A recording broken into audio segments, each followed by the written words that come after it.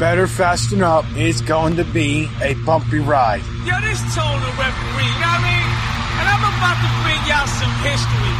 We got the best of both worlds, and I got the Get Fresh crew. Poop, poop. Hey, baby, wake up from your sleep. We have arrived onto the future, and the whole world is become...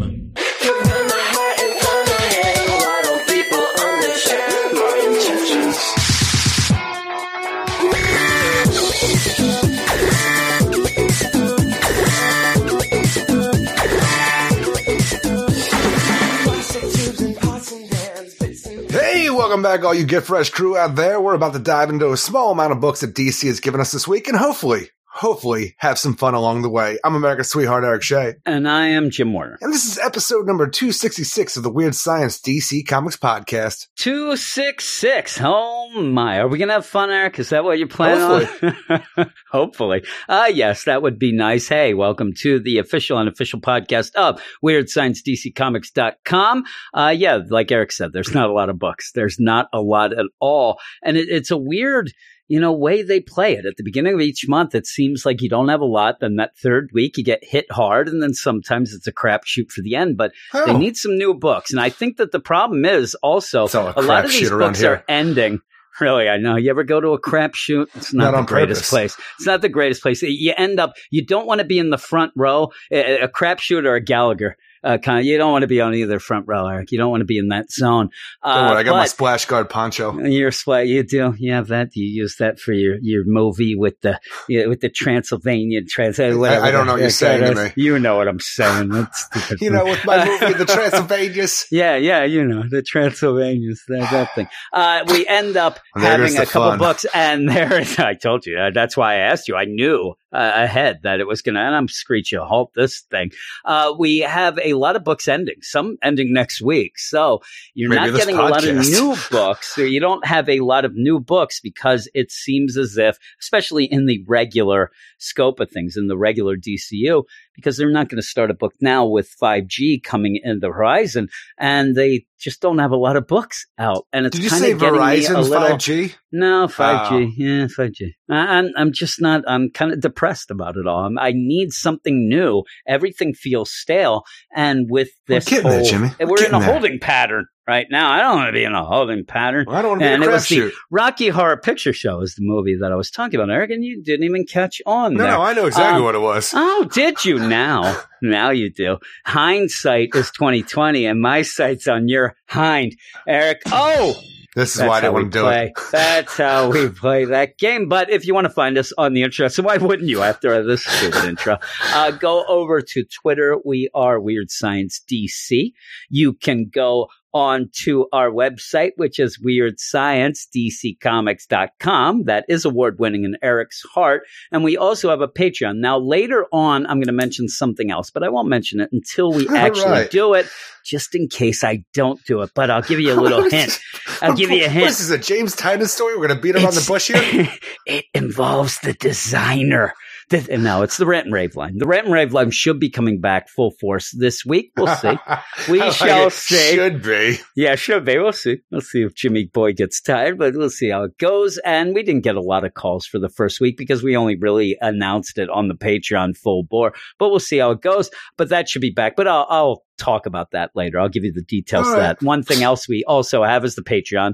Patreon.com/Weird Science, where you can go and get a ton of shows, including a weekly spotlight for the DC Comics that's picked by the badasses of the Get Fresh crew. Beep, boop. And this past week, they did pick Young Justice number 13. And Eric didn't like it that much. And Joker, Harley Criminal Sanity number 3, I liked it. I know the person who did like Young Justice number 13. Just go to Comic Book Roundup. There's a bunch. Which one do you want to pick from? I mean, there's a bunch of people who legitimately liked it. Oh, now I don't know. I don't know the answer to that now. I only know those hacks. But you end up with those two books. They are on the Patreon Spotlight. If you want to listen to those, go over. If you want to listen to last week's podcast, that was Patreon only. It seems weird. I'm having problem adjusting to this whole regular feed. I think that we might want to go back to doing some Patreon only stuff. Yeah. You know, right, Eric? You with me? Sure. Now, it feels weird tonight. I don't know. And I think I will continue feeling weird as we go on. That's just a prediction from me. I'm not sure that that's really the case. But, Eric, the people who picked the books, I did say their name. What was their name, Eric? What was their name? They were the badasses of the Get Fresh Crew. That was the badasses of the Get Fresh Crew. Deep Doop. And this is their roll call. Here we go. Here we go. Hey, fool. That's what they say. We have T. Funk, Lawrence Lee, Niels T. Ward, R-Man, Rob Lewis, Fertile Akachuk, and I've already lost my space. We have Dalton Edom, Christian Falls, Ken Halleck, Lady Abby, Nick Adams, Mark Jager, Josh Vermillion, Aldrin Stoja. We also have Justice League Unlimited Mark there. He's going well. We have Eric G, David Fink, Manship. There's a bunch of issues coming out in the near future that he's going to be fooled by these specials and stuff. We have Brandy Murray up there in Buffalo. We have Bobby, Reggie. We have Bill from the Bat Pod, which you should go listen to. Ian, Admiral Whiskers, Sep9, I call him. Brennan, Forrest Pauly, Tony Walton, Joey Bear Costco, Joseph Watch, Sitcom Boom Rocky, who has a YouTube channel that you should check out. D-Man 3000, All New Dave, Carlos, Pete from NYC. My man, Pete from NYC, he's in India. Paulie P, way down under. We have the Cellar Dweller, Luis, Ulysses Jones, Hakeem, Double Aaron, Simon, Swanee, Anthony G, Missy T, Lone Wolf Marv, and Ruben. I know you were laughing because you didn't think I was going to get to the end, but I did perfectly. I will also say, if I missed your name, I apologize. Perfectly. That happens quite often, and I don't mean to do that, but hey, it does happen. But look, that's he never means it. It's just you got to understand, Jim is a screw up. I am. Also, I have Born and bred. really carrying on that tradition. From way back. I end up with this whole deal. I'm an OG screw up. I end up with my mouse button. My mouse scroll wheel is so weird. Yes, that when I first it's so weird do that you it, can't stop fidgeting with this. You're scrolling everywhere. Well, that's true. But when I go to do it, it either goes too far, kind of like you right now, or it ends up doing a thing where it goes backwards first, then forward. Then I'm confused. I don't know what's going on, and I end up missing some people. It's not my intent. Can you just push like the down on the keyboard? I try. No, because I end up, because I fidget with this. I have two blankets. I have two blankets over. You should see. It looks like my computer is involved in some warm.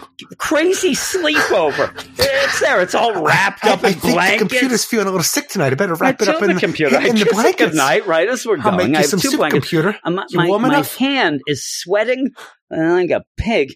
It's going on. It's crazy. But yeah, you can't hear me clicking, do you? As we're talking, doing this, I am scrolling up and down doing this nonsense. It ends up really screwing me up. I can't help it. That's just me. I'm going to help you out now. I'm going to bring some toys over that you can actually fidget with a little bit there. How about that? No, we all hear you doing that. You can shut your mouth. We all hear you clicking and the clacking going on when we're talking right there. Yeah, that's just the way I roll, as the kids say nowadays. But I mean, really, we have that.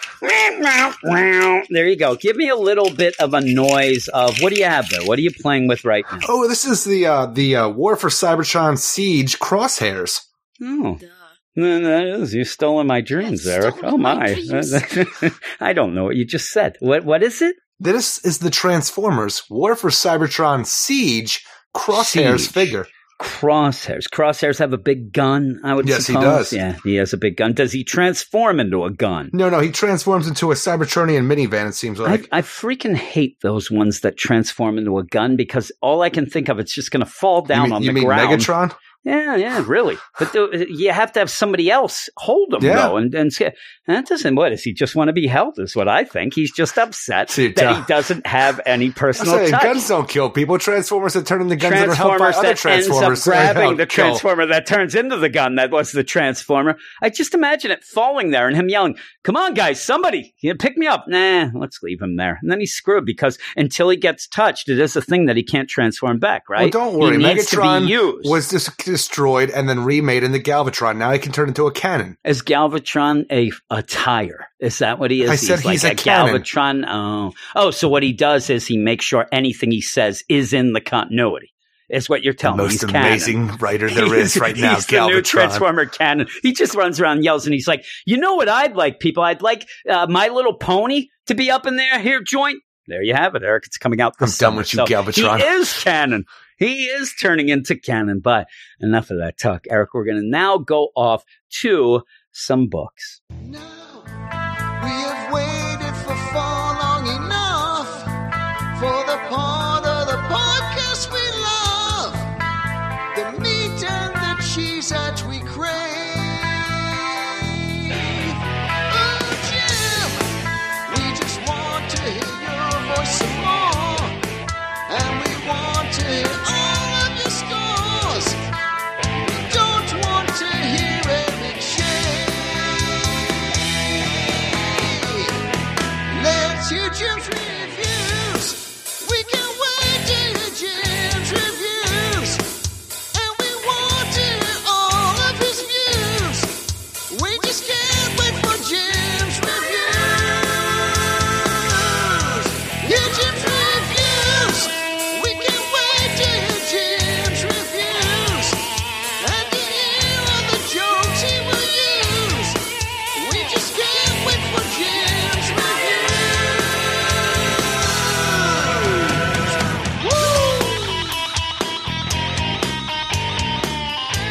All right, it's time for the meat and cheese of the podcast. It's time for meat and cheese. It's time for meat and cheese. It is. He prefers the American cheese and ham. He's a ham and cheese guy. That wrong turn. Is he, at one point, do we even know him anymore?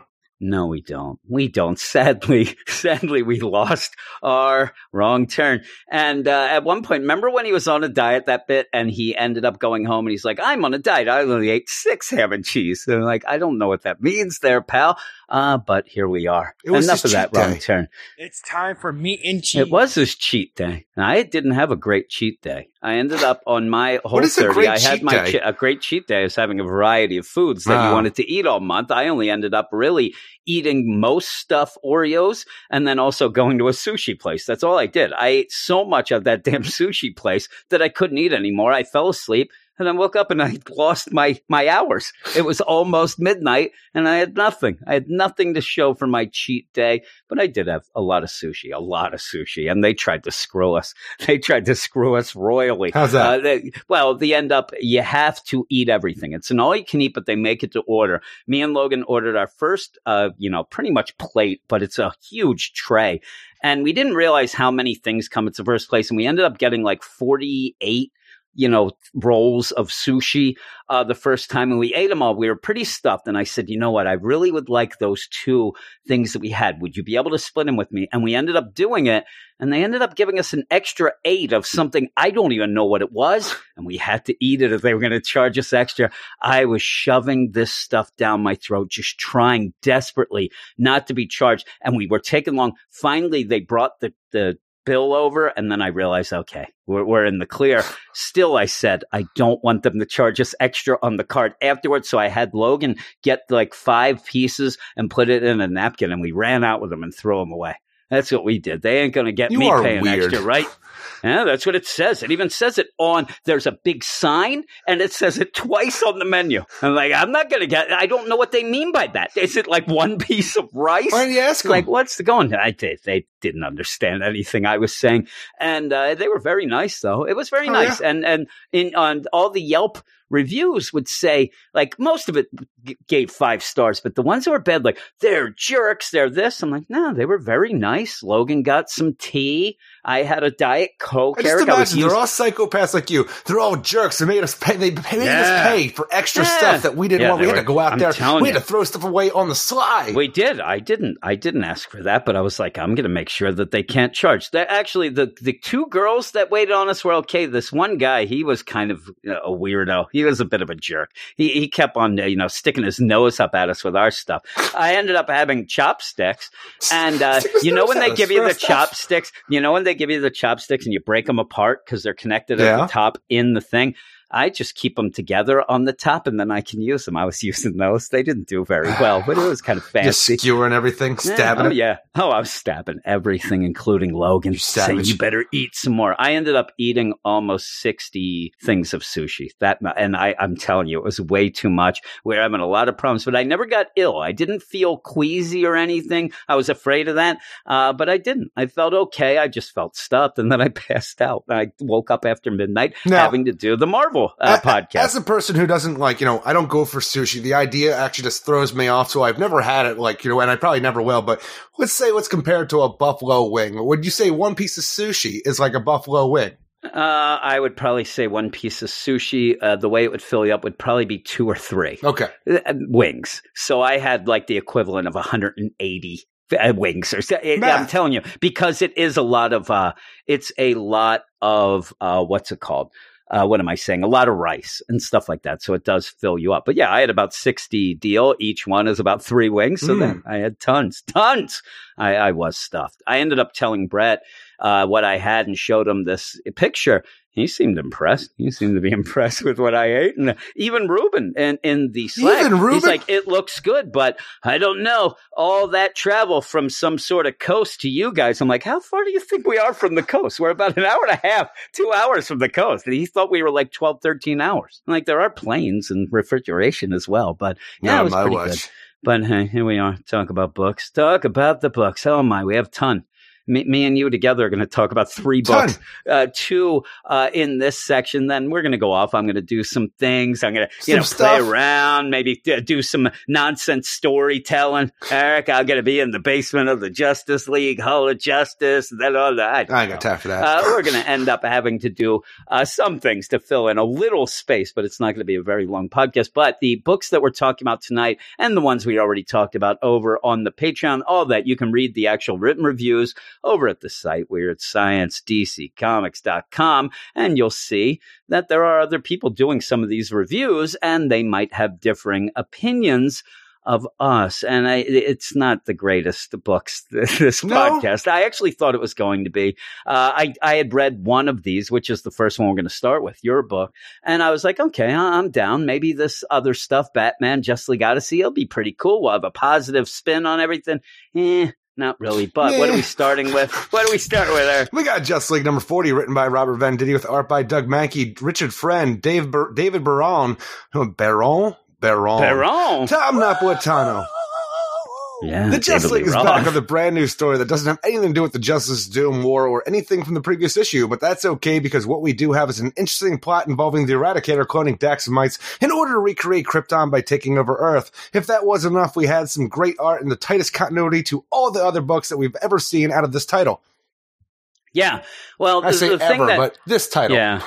Well, the thing about it is, I think that where you have some problems with Scott Snyder and continuity is he was kind of led to be the guy who gave us the continuity. So when he ended up doing stuff, it did end up changing some things, not showing some things. And I don't, continuity, more explanations, even though people are confused about this issue as well. And the thing that got me right away is you don't have a continuation of what we just read. We ended up with Justice League 39, the Justice League seemingly dead but not dead. Perpetua thinks they're dead. Yes. The Quintessence has shielded them from her so that she thinks they're dead, and they go through an open door to go fight the good fight to see if they can stop all this nonsense in the universe. Now we're having a pause on that. That's going to pick up in the summer with Scott Snyder and Greg Capullo doing what people are terming still Metal 2, it seems. So the problem with this is I wanted, and I really almost needed them to come into this Just League book. And I said to a lot of people, this Just League book must take place in the past at some point before the ending that we saw at 39. And that's not the case. No. It's continuing on, kind of disregarding that ending that we just had. Now, Scott Snyder, who really doesn't have more at this point, just so he can tell a story. Yeah. And you have Scott Snyder. It's not, I don't know if it's not his place, but it kind of isn't his place to remark on when a story takes place. He claims this takes place before issue number 39. There's a little bit of tidbits in here do not seem to make that seem to be true.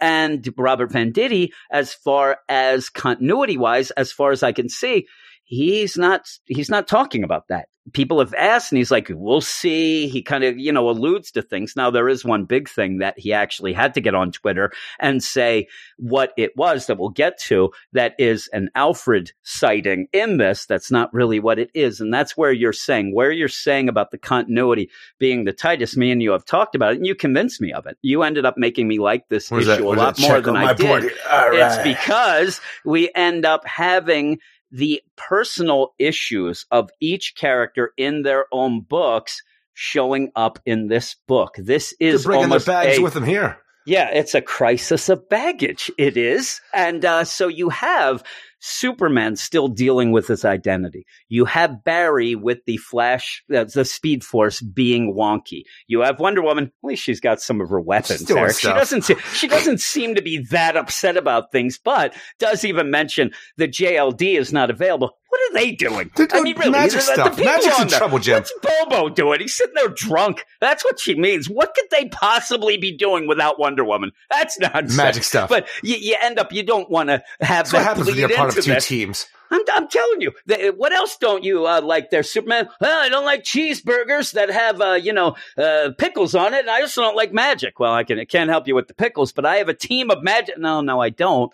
But you also have Batman dealing with the whole deal with Alfred being dead.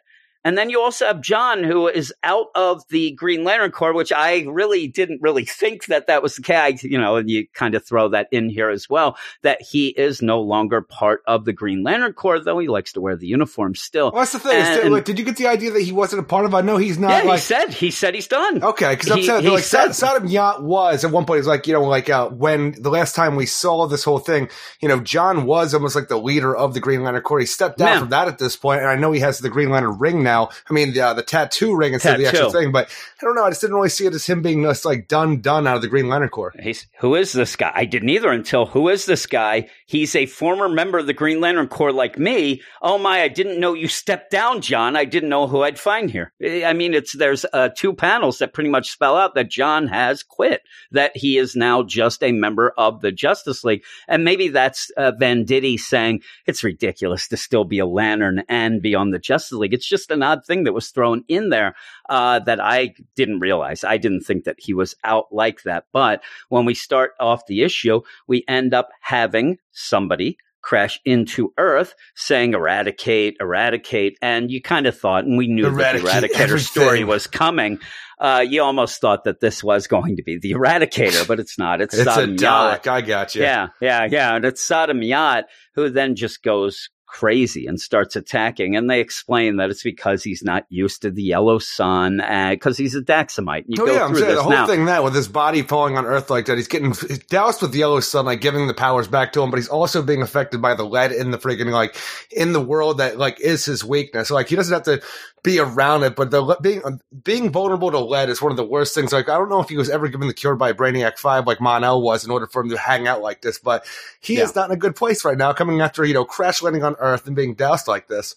Yeah, and he just goes, ham. He starts, shooting heat vision at people. This is why just you can't yelling. ever bring back Kryptonians or Daxamites, because they always just freak out immediately and just have the power of a god, so you always have to take them down. And that's when it's going down, and they are, Let Kandor when they be realize gone. what It's it always is. a problem when we bring them back. And when they realize what it is, they have, Batman, assume positions. They're all doing their thing, and it's okay. Now, the other thing, I will bring it up, and I know that you get angry, and you say that not that I shouldn't bring it up, but you get angry about it. Sodom Yacht has been It's a weird hill for you to die on that you're I'm that's Sam just saying, Humphries. he has had it. been in Rebirth, though, but that's the problem is you can't just pick and choose your continuity based on if a guy knows what he's Humphries doing. Did. I'm saying, though, but unfortunately, the continuity is the last appearance of things, and Sodom Yacht was in Sam Humphries' Green Lanterns. Uh-huh. Now, this is the thing. This is now the latest it's in, I'm so you can wipe that out. It's a weird but thing. it still it's like is if Jean-Paul in there. Azrael Batman showed up here and said, well, he was Batman right here. I'm like, it doesn't make any sense. Well, I'm saying if you don't like the Justice League Odyssey and think it's nonsense, you would get upset of things being thrown out there when we ended up having Azrael and Starfire there in the Hall of Justice when you had the truth and all that from Superman. And we were like, boy, that doesn't make sense. You end up... The continuity is only as good as the last appearance. Yeah. I'm saying this is Sodomyad the next. This is now the last appearance. Being a part of the Green Lantern Corps with the Ion entity and the Ion suit, that doesn't make any sense. It didn't make sense, but somebody this picks up when we left off of Green Lantern Uprising, or the whole thing where we had the Durlans trying to take over the Daxams and figure out a way to take on their form so they can be unstoppable. That's the last time we probably saw. So what I'm saying is now we can kind of say, okay, this is the new thing, and they're not. But the thing is, Sam Humphries writing things. You also have other people looking after him that let that go as well, and that was nonsense. But it was there. Charge our rings over there as long as your willpower spikes. Everybody else, well, I'm sure we'll see that again at some point because somebody in the future will read his run and like that and use it. It's in continuity. He just didn't know what the hell he was doing, and you see a lot of people still. That Green Lanterns was great. That was good. Well, yeah, it had Jessica and Simon. That was great, but he, like you said a couple of minutes ago, he had no idea what he was doing. No. He was just throwing things out there. I just wanted to remind people, though. Rage seed? Yeah, nothing. It's up your butt and around the corner. You end up where if people do say, oh man, we haven't seen Sodom yet. That's not true, though. Who knows what the hell Sam Humphries was doing? And it's kind of funny actually thinking about it, saying, yeah, Venditti's like, you don't know what you're doing. I'm changing this back. Because Sodomyad is a popular guy. People like when he shows the idea of a person who's like Superman, but also a Green Lantern, that's like an awesome concept. It is awesome. It is awesome. And he is a Daxamite. He is having problems. So they have to take him back to the Hall of Justice. But even before that, John is explaining, who this is, all this. And Batman, this guy, I thought we were miserable. I thought we jumped to miserable conclusions. I cannot imagine it's little what stuff Batman like says this, and just though, that took me a little bit out of this book. I'm telling you, I really thought the story was a great way for Venditti to come out like right out of the gate and impress me. But a bit of the dialogue here and there just really threw me out with like the way the characters act. Like, he's a former member of the Green Lantern Corps. Dishonorable discharge. I'm like, that's a jerk move, Batman. I'm telling you, you go out to Batman, you go to the bar, and somebody goes, hey, Eric, what's going on? Who's that? Oh, I went to high school with him. Drop out. No. What are you talking about, Batman? He graduated. Okay. He's just so, why would he say dishonorable discharge? He just wants to get a word in. That stupid jerk. But yeah, they're like, you're on Earth, you're having problems. They take him back. They put him in Superman's healing chamber where they've adjusted the radiation deal so that he can kind of get used to it. It's almost like a decompression chamber if you're a diver, stuff like that. And he tells what's going on. He is there to warn John, to warn everyone that there is something coming. The Eradicator's coming. And when he says it, I do like when he does crash and then he sees John and it's like, again, like, oh, I thought you stepped down. He didn't expect John to be there. And he's like, okay, if you're here, we have a chance. You're pretty good. You have a chance, but it is all the Eradicator. And not only that, but a new breed of Daxamite soldiers have dawned and manipulated by genetics and cloning to possess all our strengths and none of our weaknesses. Yeah, so basically this is going to be very centered on Superman. This is a big Superman story with the Eradicator and the Daxamites. Because when we left off with Venditti's run, I believe it was, like before he did left Hal Jordan the Green Lantern Corps, we did have the Green Lantern Corps going to New Krypton and dealing with this whole aspect of Zod is making these people of this planet his slaves and stuff like that, but they really didn't have any jurisdiction because these people pretty much saw Zod and his family as their god, so they really had no jurisdiction there and had to leave. But at that point, we had the Eradicator there. He was a part of Zod and his whole idea of New Krypton, obviously, because this is the Eradicator's whole shtick. I'm like, did things get a little too slow for the Eradicator's like, all right, you know what? I'm going to go pick things up right now and do my own thing because you're sitting on your hands, Zod. So I'm like, is it an arms race for Krypton now where Zod's going to go revive Kandor with Ra's al Ghul while the Eradicator's creating clone Daxamites? Here's what happened, and I think that I can, dawn the light on the situation for you, Eric. Gotcha. Yeah, I'm going to dawn that light. You end up having Zod, and he's like, all right, we have this new Krypton. These people think we're gods. We're going to get this going, New Krypton. Eradicator's just like, all right, I'm down. I'm okay. Where's my house? I'll live there. All right. And then all of a sudden, he wakes up the next morning. Zod's gone. Where's Zod? Oh, he said he was going to make a new Krypton. What the hell? He already had a new Krypton. What about that? He goes up to see this new Krypton, and so it's like, you're not involved. I don't need you now. I'm friends with Superman now. Oh, well, he goes off and gets the Daxamites because we have that. And he was bored, and now he's mad. But yeah, it seems like this would be a weird clash thing where then. I almost like want to say because he is upset at Superman still for like denying him his existence, his heritage, stuff like that. Even, polluting his bloodline a bit by having John with a human and stuff. Yeah. He is mad about all these things like this. All right, I'm going to go off here. I'm going to clone me some Daxamites. I'm going to bring, and Earth is going to be, it's a spiteful move now. Earth is going to be New Krypton with my army of, Daxamite soldiers just to piss off Superman because he did not accept me immediately. Yeah, he's like, listen, and again, we have seen, what we're saying is we have had Eradicator a lot in Rebirth, and even Venditti had him. And my joke about the new Krypton is because in the Hal Jordan Green Lantern Corps, we had a new Krypton. Bendis didn't seem to get that memo and made another one. All right, we're going to do this again. All right, whatever. So this is the thing with this first issue.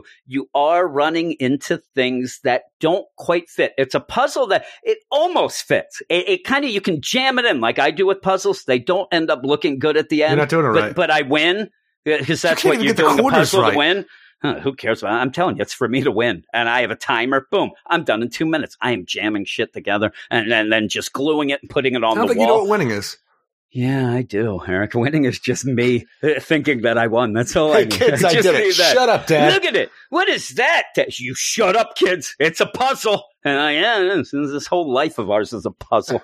But yeah, so you end up where it doesn't start kind of where it should from that 39. All right, obviously. We're going to kind of go with this. I can look beyond that for what they have to do to have this long gap. The thing that gets me mad, though, really, though, is that was going that they should have just had like a timeout where this came in at some point and then you have Scott Snyder start up again in June. I really want that story for them to go through that door to lead right to what is supposedly getting us to 5G. It's going to be a weird deal to go back, but Venditti's telling his own story here. And yeah, the Eradicator, Superman seems like he hasn't seen him in a while, kind of seems a little confused about it. Not fully, but it doesn't seem like, oh, the Eradicator, I've been dealing with this guy for months now. This is ridiculous. Where's Zod? You were hanging out. Like everybody. Yeah, we never really saw the Eradicator during those hangout things with Bendis, though. No, but it just ends up where I'm saying from Green Lantern Corps. Right. I'm saying from that we had them, and it almost is like everybody's kind of a little fuzzy about what has been going on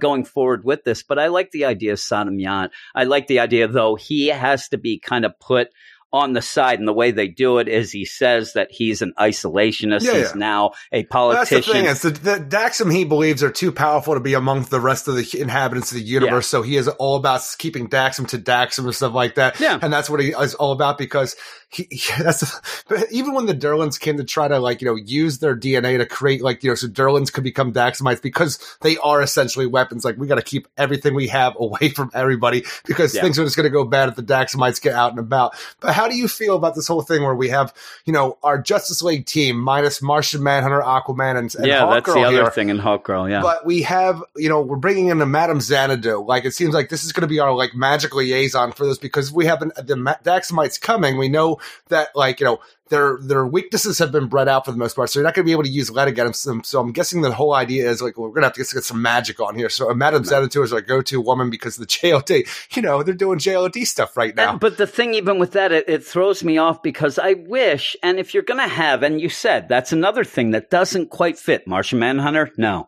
even that whole Aquaman. Expanded deal, Aquaman. You figure Aquaman will show up on the whole thing. We're going to bring in everybody. Yeah, and all that everybody. Where's Guy Gardner? I wish that it ended up Sodom Yat first. Yeah, first he sees Guy Gardner. We're screwed. But what I really would have liked to have seen, because like you said, this is referencing a lot of stuff for each of the characters in their own runs in a broad stroke way. Like we said, you end up having Superman, Identity, Flash. We'll get to that. I wish that they had Wonder Woman do a little of the magic. If you're going to end up changing that character a bit to have her in the JLD, I would have liked her to be able to use some you things want her and to maybe somehow some bring out like a Hecate power or something? Yeah, something like that, or whatever it would be, so that it would make the JLD book feel bigger if it would continue off into this and actually change the character of Wonder Woman a little better. And I think it'd be well served at this point when she has in her own book, dismiss the gods. She doesn't want the gods. To have her be more of a I would have liked that. I would have liked it. And it would have been one of those where they could have even got mad at her for not telling, a little secret that she's a little magic hocus pocus, but she's not going to do that. So magic hocus pocus. But this is why, if you have to then say, the Justice League Dark is occupied with other matters, and then you go out, you're like, stuff going on. They just finished. It's the perfect time for them to get involved here. They just finished. What? You end Jim, up you have no idea what you're doing right now. Man-Bats now, he's interviewing people on the street for his podcast or whatever. What is magic? It's David Blaine or Chris Angel. That's magic, that is Man true. Bat. Well, they're all finding a Swamp Thing as we think, but still, this is something pretty big. But to just throw that out there, it's okay. But yeah, they end up finding out this big bad Eradicator's coming, and they go to Superman. Okay, Superman, what messes you up? We know about the kryptonite. Anything else? And it seems as if do they just want to hear it from his mouth? Because this is something that everybody there should know. It's like his go-to line where it's all I hate magic kind of thing, because the whole thing is one of his only other vulnerabilities besides her kryptonite. So we're going to have this whole thing. We're going to have that other thing you hate, Superman. Every villain knows this. Damian knows it. I don't like to hate things, but I do. I don't like that magic. Why don't they know this? What don't you like, sir? I don't like to hate things. I'm telling you, Damian fully spelled it out to Superman during the Rules of Engagement in Tom King's deal, where he's like, I'd come after you with magic, all that stuff. And yet none of them know, but it's just to say it. I don't like the magic. Well, are we talking illusions? Are we talking sleight of hand? All of it. He just hates it all. He doesn't want to be mind freak. Like you like to be mind freak, but he does not. You end up like, all right, well, we'll go and do this. Madame Xanadu, she's fond of London. All right, well, London town it is. Batman goes off. We all have our orders. And that's one of the things that's weird, because we have the Eradicator show up and we have Batman in London being attacked by Madame Xanadu and her magic. And this felt weird because from the interaction, it seems like they do not know each other. And I feel like they should at this point, especially for what we had in Hawkman, where Batman, I'm not saying that all the heroes, acquaintances should know each other, stuff like that, but Hawkman knows Xanadu. And Batman knows everyone. Exactly. This is from where we are and stuff like that. And the fact that she was in the original JLD and the New 52 when it came out, I'm like, it just feels weird at this point that Batman would not know Madame Xanadu. Yeah, I guess they're still working on that database, so they can find out things. Transparency weapon. Yeah, so you end up having Batman going off to London, and this is the page that got everybody in a tizzy. When I was just paging through it at first, it got me in a tizzy. It doesn't take much. No. I'm in a tizzy every minute. Oh, I do. That's the only exercise I ever get. It is Batman going into London. He's engaging the autopilot, and it's 3-panel progression. You have a panel, then the middle panel, it is Alfred, talking to him, saying, planning a swim home there, Master Bruce. He's being snarky. You Alfred, you jerk. And then Batman's like, if this goes right, I'll be hitching a ride. Then it goes back to the next panel. If you look, and before you freak out and all this stuff, both panels on either side, there is a blank screen. You said immediately and this is giving you credit, Eric. I usually when here. Just remember this the next time I say to you, remember when I said that? I don't recall. I don't know what I should say this. I was lying. He didn't say crap. But you said this has to be Batman thinking that it's Alfred. Some people said, oh, it's a flashback or something. Or somebody said, oh, it's an AI or something. That would be real messed up. Well, the AI would be real messed up. When I first was paging through, I thought it was the idea that we were creating the first AI, like we would see 35 years from now in the Batman Beyond kind of stuff. It's just a little early for that. Yeah. You're saying it is in his mind. And Venditti has said legitimately it's in his mind. And what he did was he made it clear to the artist to make a smaller panel with rounded edges. I don't know why he thinks that's really going to show it. And yellow instead of red. You're just going to look at Alfred and go, this stinks. But yeah, it is in his mind. He is imagining, and I don't even think it's imagining like he's psychotic. I think that he's just kind of thinking to himself. You imagine things? Well, yeah, if you're sitting there and talking to people who are dead and you don't, if you're just sitting there thinking, oh man, Alfred would have said that and I missed the guy. That's what I think it's more of, not just him. Like, I'm telling you, if he goes from this and he's like talking to a dead Alfred. I imagine back to when I felt like me and my daddy went to a theater before he died. Jim, does that make me psychotic? Yeah, no, but you're thinking that this is something that is in the here and now. He talks to me now. This is not changing the background. I'm telling you. We go to the theater now. This is like you're coming out like, Daddy, what'd you think about that Star Wars Episode 9? Really? You thought it was bad? I thought it was good. Oh, Daddy, stop hitting me. Your dad beating you. He's handsy. He's handsy from the afterlife. But yeah, it's just him kind of imagining what Alfred would say. He misses his buddy. And then he just goes his buddy. He goes, I would have loved to that this would make him so pissed off that he goes and just starts beating the crap out of anybody he sees. But he goes and Eric, X marks the spot. Sure does. There's an X there on the wall. X for Xanadu. And he ends up meeting Xanadu for maybe the first time, which does feel off. Yeah, it does feel off for what we're dealing with there, because we are dealing, like I said at the beginning, this idea that we're dealing with all the continuity with what everybody's doing. So it just seems like the furthest we could be in our individual continuity, just for Batman not to know Xanadu feels weird. But then we just have to go off to a thing like, we got a lot of stuff to touch on here. Earlier Flash, that's Wonder Woman speaking right now. I don't know if you know that's Flash, but this is what Wonder Woman sounds like.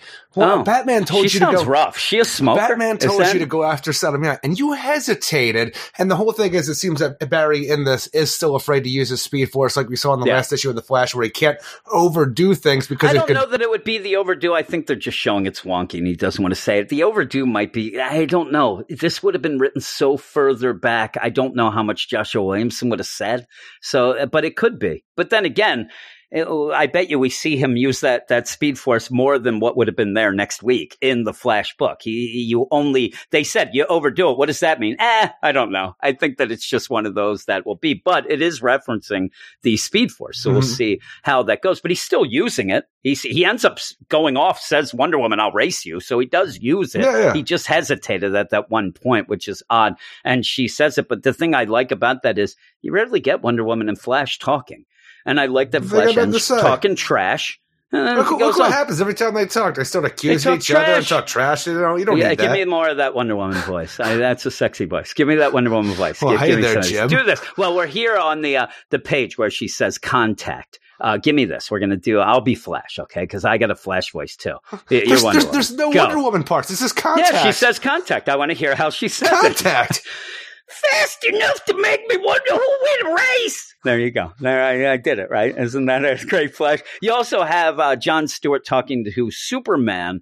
And again, you don't get that much. And it's pretty cool because you do have a deal where John Stewart ended up not having a secret identity for very specific reasons of his own. So he goes to Superman and kind of talks about that and does spell out, he says it a little different here. I need to, see what I'm going after and them see me or whatever. But it is a guy who's talking to him that never did have a secret identity. So that's a pretty cool deal. And Superman kind of going with, I always wanted to be just a guy from Kansas, and maybe someday they'll think of me as that. No, people on Earth are horrible. They're never going to think that Superman. That's just the way it is. But it's nice for them to talk, and it's a pretty cool talk. At least we're not dealing with what we had the first time the truth came out in 2015, where it's like, dirty alien liar. Yeah, really. And what I also people like way about more accepted after the reboot of Superman, so backstory. And I like this because there's also the deal that John Stewart kind of was in charge for a bit, and Batman has taken that over. And that is addressed where Superman says, Alfred died and he's like this. He doesn't trust a lot of people. So he's kind of just pushing this forward. He wants to get it through. But then John Stewart, he confuses me because he says a battlefield is no place for egos. I don't know why he's talking about waffles, Eric. Why is he egos, Jim? Egos. Oh, it's egos. Yes. Oh, well, yeah, I don't. You sat there and thought this was going to be so silly and funny, didn't you? No, I just looked at it. And thought, what is he talking about? I just imagine this is the big bit you were working on in your mind all day today. Eric, I've been working on that for 3 weeks. The issue wasn't even out because I knew they'd talk about it. Egos. But yeah, you end up getting a call that something is coming to Earth very fast, and its target is going to be Metropolis. And Superman just pretty much rudely leaves John Stewart in his wake behind and goes off. Barry ends up going to, go off and saying to Wonder Woman, listen, I'm fast enough. Just get off my back. He doesn't want to really talk about what's going on with the Speed Force. John ends up going off, and it ends, with Madame Xanadu and Batman. But Madame Xanadu is not going to just help them. She seems to be very, intrigued by Batman and wants to maybe dissect him. It looks like, I don't know what the hell she's doing with him in the end there. But she ends up having him, so he is not going to arrive in time for for the Eradicator and the Daxamites, and especially not with Xanadu.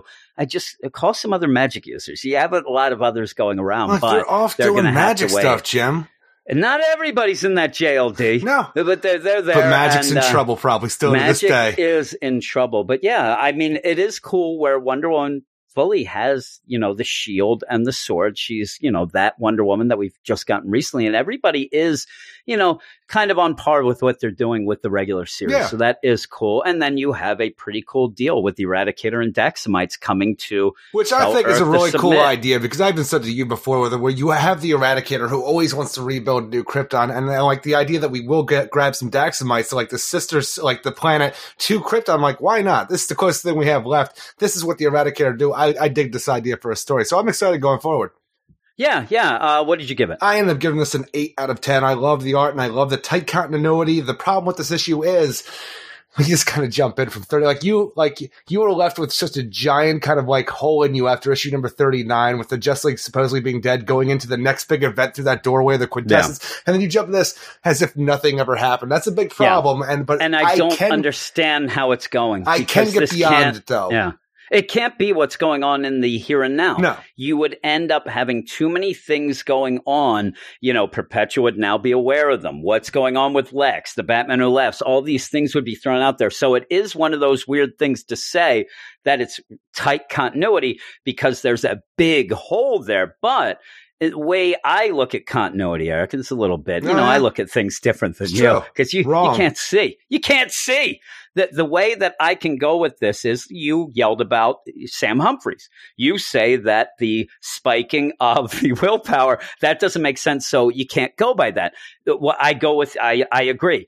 I think that you can have a continuity, and if you end up ruining some other this doesn't ruin anything. No. You're still going to get back to that story at the end of 39. It just is weird to plop it in right here without really knowing. All it took was this happened sometime in the past. Yeah. People would still get mad. Well, yeah, but because that's it all happened you sometime need in to the do. past, except for all the current stuff that we're dealing with now. That's the problem. He wants to have this current deal, which we love. That's the thing we like the most. But it's kind of like trying to have your cake and eat it too. Well, why would no one do that? You can't go, and why would you just like cake? I just look at the cake and not touch it. But that's what that's the thing. So it's kind of a weird You want that thing. cake, don't you, fatty? It's weird too. You eat that cake and then you get upset and then you eat the Haagen-Dazs. Uh-huh. No, the Haagen-Dazs. So you end up, you cut yourself. You're going to bleed ragu. There, that's your blood type. So you end up. It's weird to say that. It's weird to say the continuity is tight because people will I can hear them now, Eric. I'm listening and I just did the Hulk Hogan. I can, continuity, right? It's 39 and going through the door, the Perpetuas, whatever.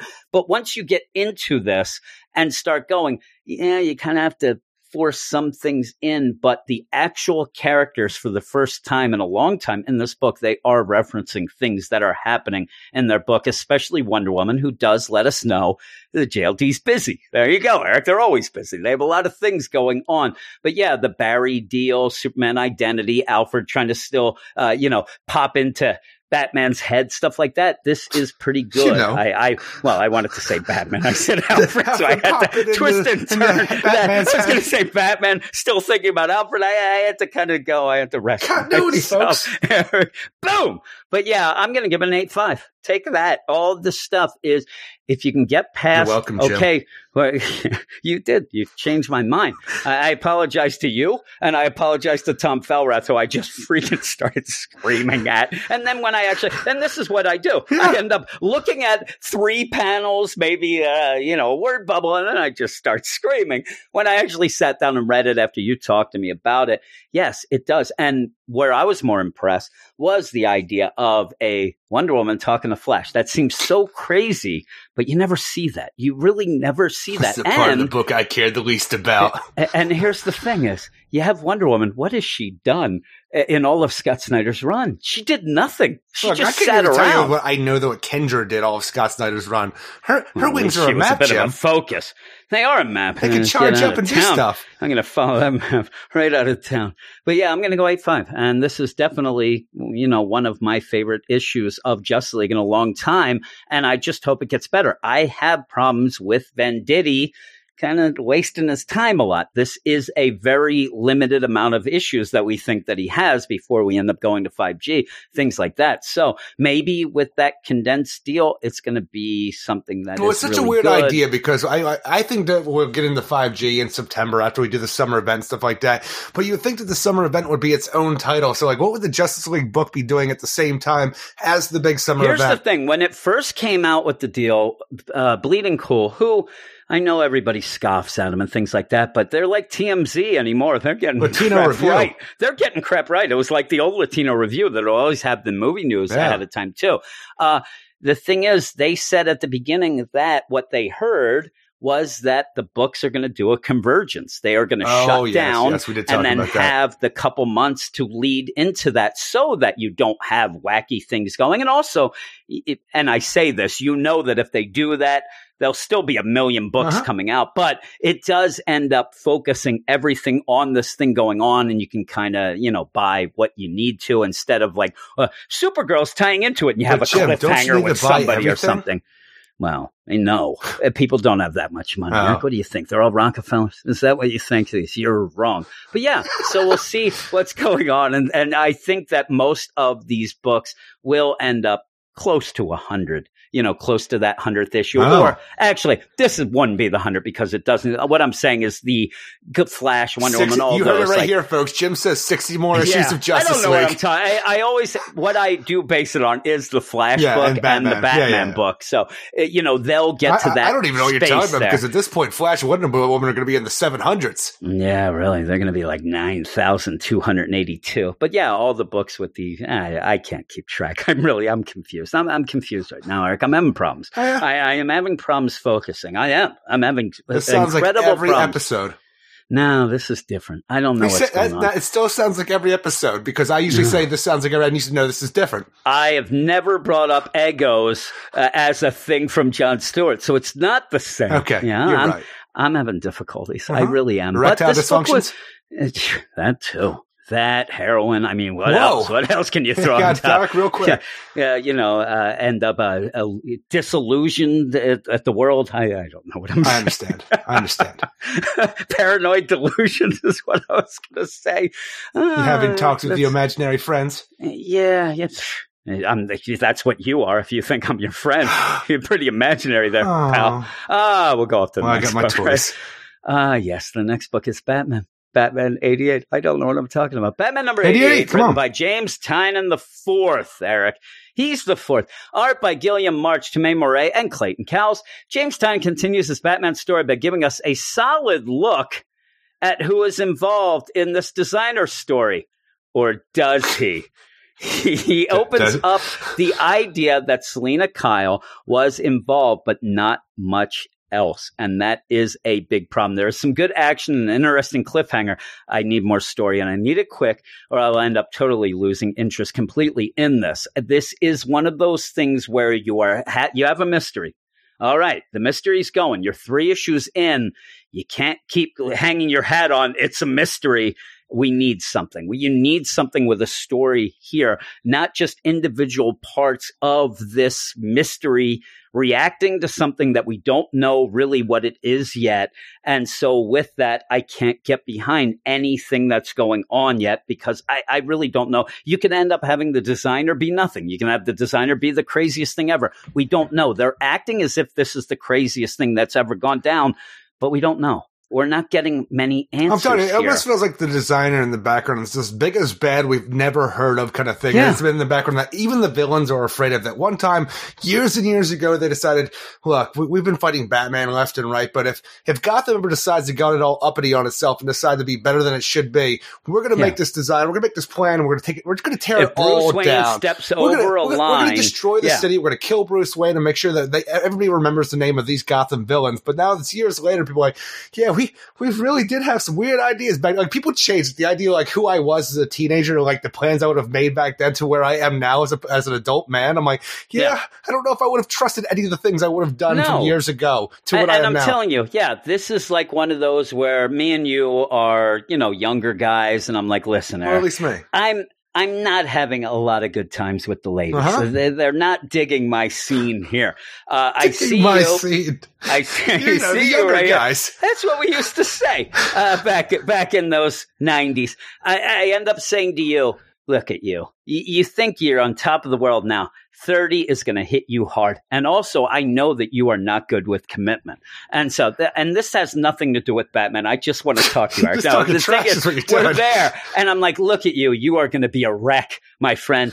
If we're both not married at 35, we'll marry each other. I have a premonition that's going to be good then. We're going to end up, and that's what this seems like. It's one of those where you kind of are drunk with a girl, guy, marrying whatever. Your best friend. And gotcha. you're like, you know what? If we're not married at this point, that doesn't work out. And it's like, ooh, what were we thinking? All that. That's what this seems to me. But the problem I have is the idea we don't know this designer. We don't know what they do. We don't know what the plan is. And in the long run, we are at a point here where James Tynion has come in and like, I was all excited. We're going to have all these villains come in. We have this weird mystery in the background, which I understand right away. You can't like reveal everything, but like that last bit, you have the Joker in the background. You know he's doing something. All these other Batman villains are doing something, and things are going on that Batman doesn't know about. And I'm like, okay, this is very interesting. Now here we are, 3 issues later, which is a Scott Snyder thing, and it's even the whole Rebirth and New 52 of Batman being unaware of anything that's going on. But it's also actually his detective with the League of Shadows and all that craziness.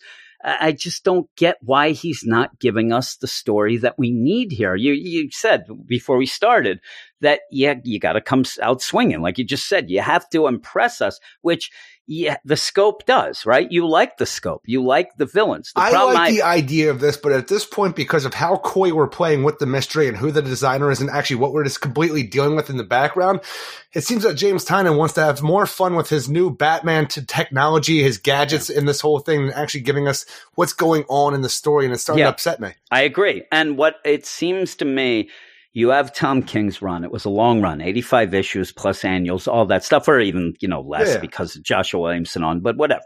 He had that whole run, a very specific run, a run that pretty much told one story, whether you like it or not. But when James Tynion's hired to come in here, you do get the idea that he had maybe some people talking with him as well, but they had an idea, okay, the whole deal with Tom King's Batman was he was by himself or with Selina. That was pretty much it. You didn't have a lot of scope. You had one villain through a lot of it. You ended up throwing Thomas Wayne in as well, but it was very much condensed into, just a handful of characters. And so James Tynion wants to come out here swinging with a lot of characters and also a lot of tech. And to me, it's starting to feel like that was the first thing that they came up with and are trying to make a story to wrap around to make that fit in. It's like not, hey, I have the story about the designer and we have this, and this. To me, it's like I have a ton of characters I want to put in. What could the story be? Okay, they had this deal way in the, but we're not getting anything, and it's too far in to keep playing the way it's playing with this mystery, because it's not a mystery anymore. The mystery is, when are you going to show us the designer and what's going on? And the thing that scares me is he's already on right now on Twitter, and he has a newsletter. He's not talking about the designer of this. He's talking about Punchline, his new character that's going to be in this Joker war. So what about this? I think we're going to be finishing this soon, and I don't even know the story yet. We ended up having the fixing of the architecture with the Bruce. And I am telling you, I don't get what the actual story is going on here, and it's starting to really bother me. Well, even when we have this whole thing where we start the issue off with Catwoman digging a grave and like in the middle of a rainstorm, and she's called the Riddler on a secured line and stuff like that. And they're talking about the thing they made with the design of the pact and like the deal and the whole idea of what they were going to do. Like, I think that we weren't alone when the designer approached us about committing the perfect crime. There was a fourth conspirator, one who always has the idea that there was a Joker was involved somehow as well, which seemed like I actually always assumed that he was involved with their original plan together. But I don't understand what Selina is doing here with this grave, because when we open up this grave, she's like, there's just a dead Joker body inside, and do you or Batman know where the Joker is right now? And we seem to have a desiccated body in this grave. And she says she killed him. So that's what doesn't make sense to me. Didn't you think that this was going to be the designer's grave, and she digs it up and it's empty? That's what I thought. I thought they were like, who? Oh man, the designer, we buried him. He was dead. Oh no, the grave, it's empty. No, it's a Joker body. that is there with Selena, and it's also a trap, and it's not really jiving with me. It really isn't. And then you're so concerned about this tech, and this tech is the mobile Batmobile. They can end up putting this device on a hood that makes a visual of it being the Batmobile. I'm like, well, what do you need that for? You just have a car. You can just drive a car around. What do you want to it has to be that you're making your scene around. That doesn't impress me. All of a sudden, this old toy that I had was the Bruce Wayne custom coupe, where you could put a Bruce Wayne figure and then you'd pull on the back and it turns into a Batmobile, and the chair would flip around where Batman's down there. It's like, that's what this seems like. I put this thing where it has a hologram that makes it into a Batmobile. I'm like, the worst part of this, to make it work, because you're not going to want Batman to steal cars. What is Lucius going to buy 7 million cars and park them all over the place? Honestly, he has to know ahead of time. He's like, hey, Batman, where are you going next? Metropolis. Huh, crap, I'll be back. He takes a fleet of cars and has them on every street so he could do this? It's not very practical. I don't understand. But yeah, it's just for appearances, too. I just don't know why you spend that much time with this tech that Lucius is so happy with himself that he has this. But yeah, you end up where Batman still has Cheshire, puts it in this, visual looking Batmobile and takes off. But yeah, the whole thing is Selena talking to the Riddler about what they did, how they made this deal, what it's going to come to be. And she ends up digging up the Joker and says, okay, he's here, all this stuff, and it's just nothing really jives, and I don't even get what's going on. It's a weird thing, though, with the Catwoman and digging this up and talking to Riddler, because at this point we are dealing with exposition about, Catwoman's involvement and her idea of, I was upset last issue because she wouldn't tell Batman what she knows about the situation they're currently dealing with, and it seems like here it's one of those things, we joked about it, but it's one of her biggest regrets, like Batman had to tell her during Tom King's run of, the War of Jokes and Riddles and stuff like that, because she wants to have a proof of what's happening before she actually has to go and spill her guts to the man that she loves about her involvement and what's going on right now. It's just, I don't understand this grave, because it seems like we are trying to find out if somebody is dead, but when we have the Joker here who's body, we know it can't be him, because even Riddler says that they're some police found some burned bodies at Amusement Bio, and they're all wearing like clown masks and stuff like that. And I'm sitting here and I'm thinking, is there a larger connection to where we have a Joker body here? Will this somehow feed into the three Jokers story? But even in the deal, she's like, it can't be him, not the real him. Yes. But when did they bury him? When was it that, they ended up that she knows where his body would be? I just don't. And again, at one point she was like, yeah, I put him here, whatever. It just doesn't make sense to me. But yeah, the whole thing is Riddler is pretty much, blackmailing Selena, kind of throwing trash at her about, what's he going to do when he finds out what you did, and he's not going to love you anymore. You're going to end up being just like us again, all that stuff. But yeah, she just gets clocked and then passes out as toxin comes out of this dead body, talks out of the body. We've had this throughout since James Tynion took over, where we had that guy who's going to swap the plans of the Wayne, the Wayne building that was being built, and we had the stuff that where it was talking through him like this, and I thought, oh my, it's that green lettering. So I thought it was the Joker somehow using some kind of tech, but it seems whatever is going on here, this is the designer, or supposed to be the designer's graves for whatever they ended up doing with this whole thing. It's now coming home to roost, but we have a weird desiccated Joker body here, and it's just talking to Selena about paying what she owes here, and the idea of her transgressions against him, and the plan of everything I hear. I'm like, I just don't understand the larger picture at this point. So every time I read this, I'm like, all right, I'm going to be confused about this part, and James Tynion's going to show me some new bat tech that's going to be ridiculous, and it seems like it's going to want to sell action figures and stuff like that. Yeah, and like you said, she is there, and she's like, we took care of this years ago here in Potter Field. We buried it. And then she opens it up, and it is a Joker body. But it didn't hit anything with me. I am still confused about what the overall story is as you go through. And yeah, it's neat to see the Riddler. It's neat to see the Penguin. It's neat to see all these guys. But even the Penguin, who ended up killing everybody in his inner circle, goes and grabs all these villains here, hangs them in a refrigerated, place that he said that Mr. Freeze had used at one point, but he likes to use too. And he's just there, and he's like, all right, I'm going to give all of you guys, I'm going to pay all of you guys money to just get out of here. I'm going to stop this plan right now. I'm just going to pay you to get the hell out of town, because I can't have you here and have whatever's going to happen because it's going to destroy me as well. Yeah, and in this, he's also paid off GCPD. You have a bunch of things going on with the Penguin there to do this. We had the Black Room. We're all upset because we have this new compound that was built to hold the worst of the worst so nobody could ever escape. But apparently all it does need, because I'm so angry still about this whole thing because it's a cool concept, all you got to do is pay off some guards and they'll just let you in. And this is how, the Penguin was able to get in the last issue and grab these people. Yeah, and there is a pretty cool little deal at the beginning where Selina even says to the Riddler, yeah, you know what I have on you is that Batman is about to bust you bad. And you're not going to Arkham. You're going to get put away. And he is looking into all these things going on. And he's like, whatever. And then, so like I said, it just feels odd. And there's too many characters in this already without giving you what the mystery is. Batman does show up in his pseudo Batmobile and then just starts fighting. The action scenes are great. And I do like the art.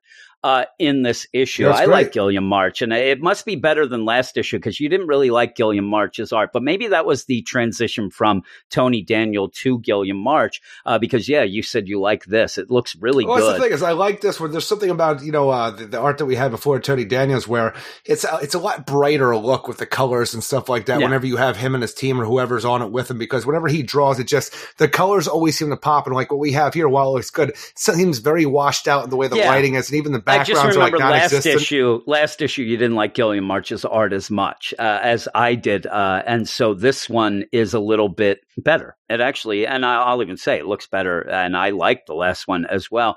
And it's a weird deal because there's 2 issues with Gilliam March and you ended up having Tony Daniels on and he was the big to do. And now he's bailed again. This guy, he must be real slow because he did the same thing with Tom King a couple times, but you end up with them fighting.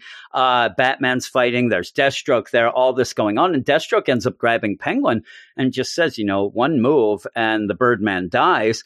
And Batman isn't going to let him kill Penguin, but he slices his neck, and that's a shocking moment. I mean, when this happens, it is shocking. The thing is, it's very shocking, but I'm kind of like, it's not even about comic books. It's just with the Penguin anymore, because when we had the Red Hood, Jason Todd go and shoot him right in the eyeball, through the head right there. It seemed like, he was also taken away in Tom King's deal, and we didn't know what happened. And so he's there. He does come back very well, from anything. That little guy, he comes back. I'm looking at it now, like he's not even covering that one eye with that weird patch anymore. I know. I'm telling you, when he gets us, I just imagine somebody with that knife slicing somebody's throat and then have Deathstroke's like, yep, he's dead if you don't get him to the hospital. No, take that, get him to the hospital. He's got to be dead. There's no way. What are you talking about? The Joker was alive all night after having his throat slit. Holy crap.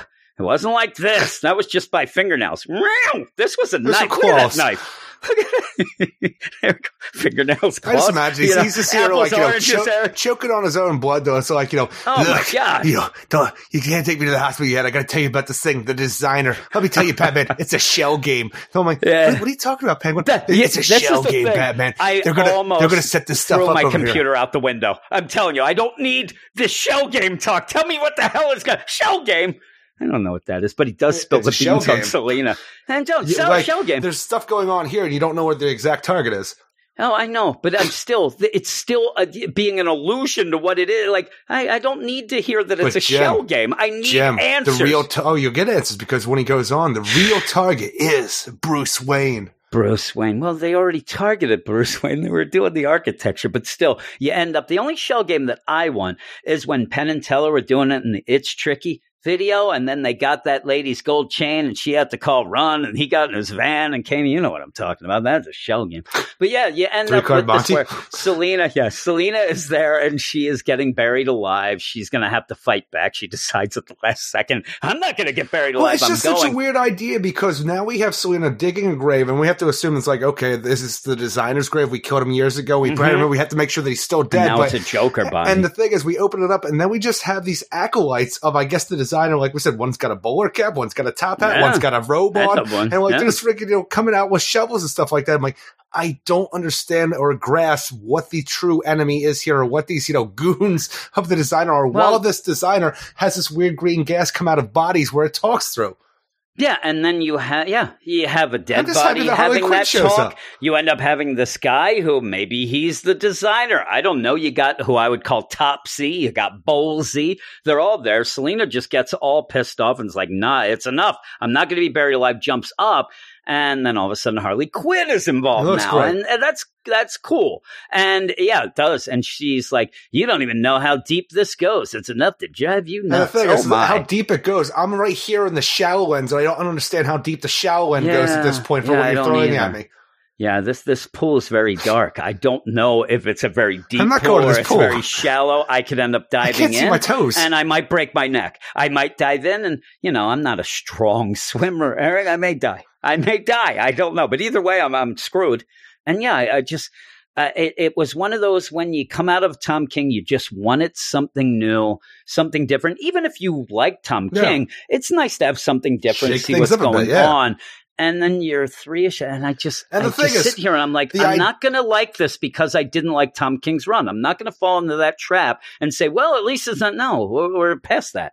We're in this, and I don't know what's going on, and it gets me upset. But what were you saying? So the idea of the scope is cool. The characters that we're using here are cool. The idea that we have a Batman and a Catwoman working together, even though Catwoman's, keeping some stuff to herself. Those are cool ideas, but when you spend the entire issue walking around what the answer is without, I am not going to say this, but I'm going to tiptoe around this shit and be coy about it the entire time, that becomes annoying. And the whole thing about the new Bat gadgets every time we have to have an issue, I don't need that when you could be telling an actual story here. Yeah, I don't need that. I don't need that because he proclaimed that. Hey, it's like, sleight of hand where I want you to look over here at this cool thing while this is going on over here, which you'll never, ever find out about until that last, that last issue or last page when the big reveal of the mystery is. I'm like, let's build ourselves up and actually have a proper story where I do feel invested each and every issue because you have, set these things up and I'm getting more and more compelled with every little thing you're throwing out. Like Harley Quinn at the end. That's my big compelling moment. And even Penguin getting his throat slit and saying the real thing I think is Bruce Wayne. That's not grabbing me because Bruce Wayne's a target all the time. Yeah. Eric, that's a hot take. You got it, my friend. You got the hot take, and I agree completely. That was lame. I know it. Oh, man, Eric, that was lame. I didn't think it was lame. Why did I play that one? It was not a lame comment. I just don't know. I don't know. And I can't be impressed. And this is where don't come out before you run and say there's going to be a new gadget in every issue because I'm already tired of that. You're pretty much, okay, you use 21, but no, you're only using 18 now because of that. And we need to know what's going on. I need something more than these gadgets. And this is where with James Tynion on, say, Detective Comics, but more on JLD that a lot of people like, but I kept getting upset because we didn't get progression. We weren't getting answers. This is happening again, but there, our joke, and we said it during Just League, Magic's in trouble, Eric. Sure is this where we're going to get these couple issues and by issue 94, another gadget's coming, Eric? That's all we're going to get. Gotham's in trouble and we're going to get a gadget. That's all we get. So I am not impressed anymore. I need some story. He can turn it around next issue. Sure could. Yeah, it could be very quick. He just started this, but right now I'm kind of losing interest in this, and it's not feeling like this is important to me at the moment because I'm not getting any sort of answers. It's just kind of things thrown out there in a way to say, look, Tom King, he didn't have a lot of characters involved. I have a lot, but you need a story as well. What would you give this? I would end up giving this because of how much I love the art and the idea. Like I said before, all those things I love, the scope and the characters, stuff like that. I would still end up giving this a 6.8 out of 10. It's just because the lack of progression of our actual story and the reveals are not strong enough at this point when you actually just have to, like I said the whole time, tiptoeing around what we actually want to talk about and playing with Bat gadgets. Tiptoeing through the tulips we're doing. And I'm Tiny Tim.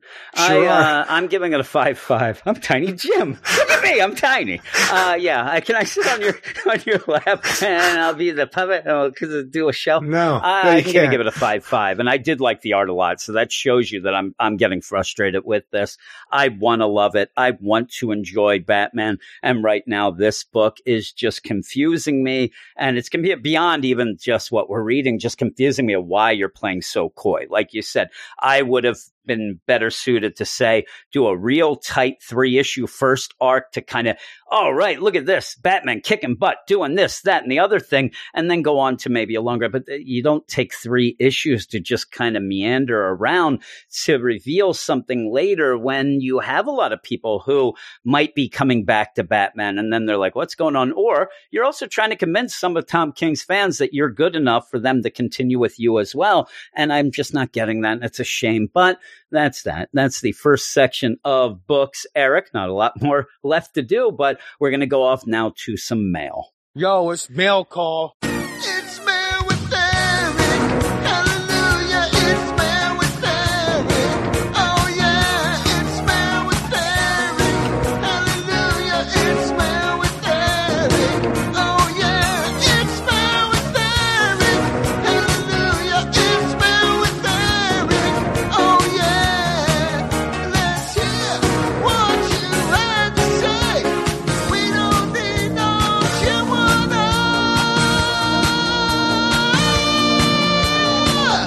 It's Mail with Eric. Thank God I can get out of here. It's just you, Eric. Sure It's is. you and you alone. Welcome to the mail section. If you want to email, just like Alex M. did tonight, you only have to go and email at weirdsciencedccomics@gmail.com. And guess who this mail's from? It's from Alex M. Oh. I spoiled it. Yes. Alex Yes, M. you wrote in did. and says, "Hey, Jim and Eric. So up, I Alex? recently went and read Uprising, the Yep. Green Lantern event. You remember that one there? I do. You remember those Durlans? Uh-huh. This was after seeing a Durlan character in Pfeiffer's Teen Titans.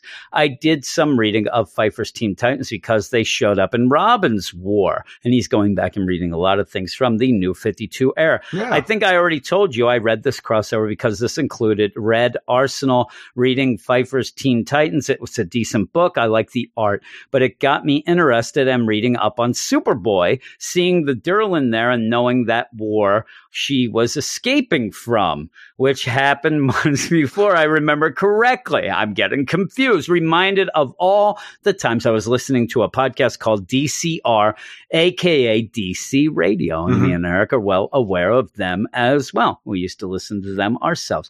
The format of those who remember was two guys, Sean and Brian, going over every DC book, where for the most part they just explained what happened in about 10 minutes and then moved on. Eric, you remember that? You remember that one? It's been a while. When I used to listen to them, I remember almost week to week them talking nonstop about these Durlans, which of course was Uprising, Filthy the GL and Durlans. GLC crossover. I told you, you always say it, from Robert You said Venditti and Daxamites. Van Jensen. That's everyone. Everyone. You can. Those I don't even filthy want to go warriors. into. I don't even want to go into the people that you.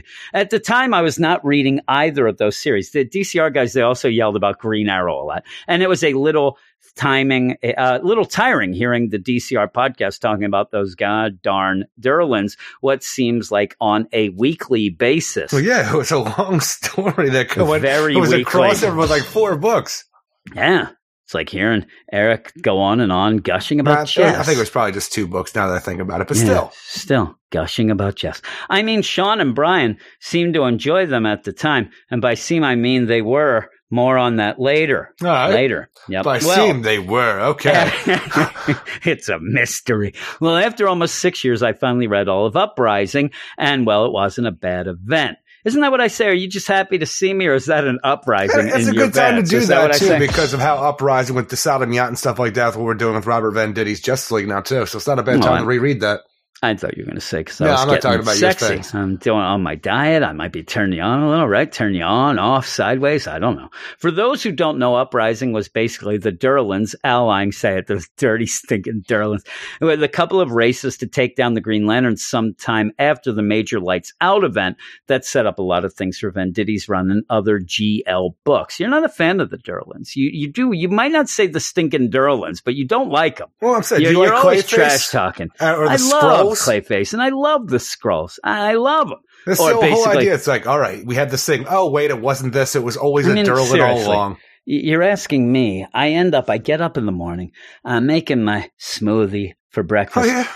All of a sudden, this banshee comes flying into the Don't kitchen, call screaming Tanya about. That's what I'm talking about. She's the Durlan, Eric. I don't know what the hell's No, showing you up were every just day. hoping that she's a Durlan. No, Turns out it's I'm not. telling you, she's the wacko. I shouldn't say that. She Yell ends it up now. coming in. I don't know what version I'm getting. I'm like, is this Clayface? Are you a Durlan? She's like, no, I'm just somebody who has No, 12 Crazy personalities. This is the thing. How is this possible? 16 personalities. And that's not a joke. 16 personalities, 20 of which hate me. I don't know how that's even possible in the Well, you put maths 20 of people it. in a room. I think they all come to the same consensus. I get it. I sit there. That's why when I sit and say, if only somebody would get to know me, all these personalities know me. and know me too well, the things that they yell at me, oh my. A lot of the buildup was cool. Both series work well off of each other, and Jon Stewart was pretty much the main character of the story. Yeah, I better be quiet. They're up there. They're watching Twilight right now, Eric. They're watching the Twilight 2 Electric Boogaloo, I think it's called, because it's Tanya and please Logan. Tell me why. Well, it's because they're just involved in anything that deals with the vampires or the supernatural. What we do in the shadows? No, they don't. They think that's nonsense. That shows you how much they hate it because they'd rather watch Twilight. There's Logan. I go upstairs. Why don't they watch Lost Boys? Yeah, actually, I should mention that. They probably would. I go upstairs to give Tanya medicine. I'm like, here's your, and I don't even get that far. I'm, shh, and that's Logan. I'm like, look at you, Mr. Twilight. The ending wasn't quite the best. He was on the, him and that girl, Bella, and then the you movie. Look at him say, that's Batman. Yeah, really. I'm like, look at him. Look at that sexy guy. The ending wasn't quite the best, especially since there was just the most obvious twist coming. Maybe you remember. I do. I don't. But don't spoil it for me, Eric. That is spoiler alert. That has just come out, right? You can't. What was 6 it? years what ago. was it? Gotcha. What was it? I don't want to spoil it for anybody who wants to read it because Alex M is really hyping it up right now. Remember when the Arkham Knight game came out and I knew who was it, and I never spoiled it. No, you did actually, several times. I said I was going to, and I never did. And this is the thing. I don't mind spoilers at all. I really don't care about spoilers, but yeah, I try not to spoil things to people. Let's just say I had a fun. I like to spoil their lives, not their entertainment. Let's just say I had a lot of fun reading it. Okay. We'll say that then, right? We're in agreement. But especially had fun going and listening to that DCR podcast. This is a DC. Can't you go back and listen to us talk about this? The Patreon. No, I don't think that we were talking about it then. No, I don't think that we were doing it just quite then. I think we were after that. Just writing in to tell you, I really like DCR better than you. I was thinking back about how much I wish you were them. The end. Dear Weird Science, you guys are a bunch of bullcrap. 10 minutes and they were in and out. You guys waste all that time. I ain't got time for that. At the time, I think I was only collecting Red Lantern, Charles Soule, which to this day is still one of my favorite DC series. You like that as well, right? See, you and Alex have a lot in common. You know what? Because it was a really great ending to the Red Lantern and stuff like that until Sam Humphries came in and destroyed it. Yeah, there you go. And people like Sam Humphries was on Red Lantern. No, he just threw it at the beginning. It was Green Lanterns. Rage Seed. Yeah, I think you have the Rage Seed now. You are the Rage Seed. One thing for sure. Punch you in the face. And it's fun too because I can fight you because my willpower is spiking. One thing for sure, I better call Sodom. Yeah, get that Ion Entity deal over here, buddy. One thing for sure that would have been nice for those DC podcasts to have had was precious timestamps. I'll get a hold of them and tell them. Anyway. That's it. I don't have much to say about you guys. I mean, Batman and the Outsiders is kind of starting to bore me, and even Dexter Soy is not keeping me interested. Still enjoying Hawkman and loving that J-Lo. Also, I wanted to say I think that overall Year of the Villain has been fun, and I think it's important to remember that even though it has been wonky and it has been taking too long, it's been pretty nice. The DC continuity attempt to align with itself. It's over now, pretty much, except for Hell Arisen. Like the first paragraph, the fun reading these universes is to bounce book to book, like when one is using the DC app as a way to follow one continuity connection to another. Eric, that's what he says. Right. Have a good week. Very weak. I do love that Eric. DC Universe app.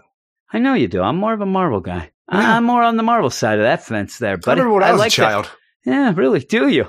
You should. It was yesterday. I mean, really. You remember when you're a child, you're there playing with your Transformers and doing all this stuff. There's no real bridge between the child and what you have present day. But you don't really Jim, have to remember there is a bridge. It's called size. Yeah, that is true. You have a bridge, too. It's called your father's death, you asshole.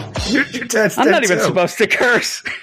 You seem to worry more about it than me. Yeah. I sit there. I'm telling you, when I want to have a pick-me-up, I just sit and think, what are the fun things in my life that I can think back to? Yep, and you're I a think monster. of a couple jokes, and I think of my dad dying and me being able to pretty much speak my piece on his death, and he couldn't do anything about it. Can't hit me now, Dad. Can't beat me to a pulp and put me in the hospital every 3 weeks. My dad never beat me. No. He ended up trying to one time. I was too quick.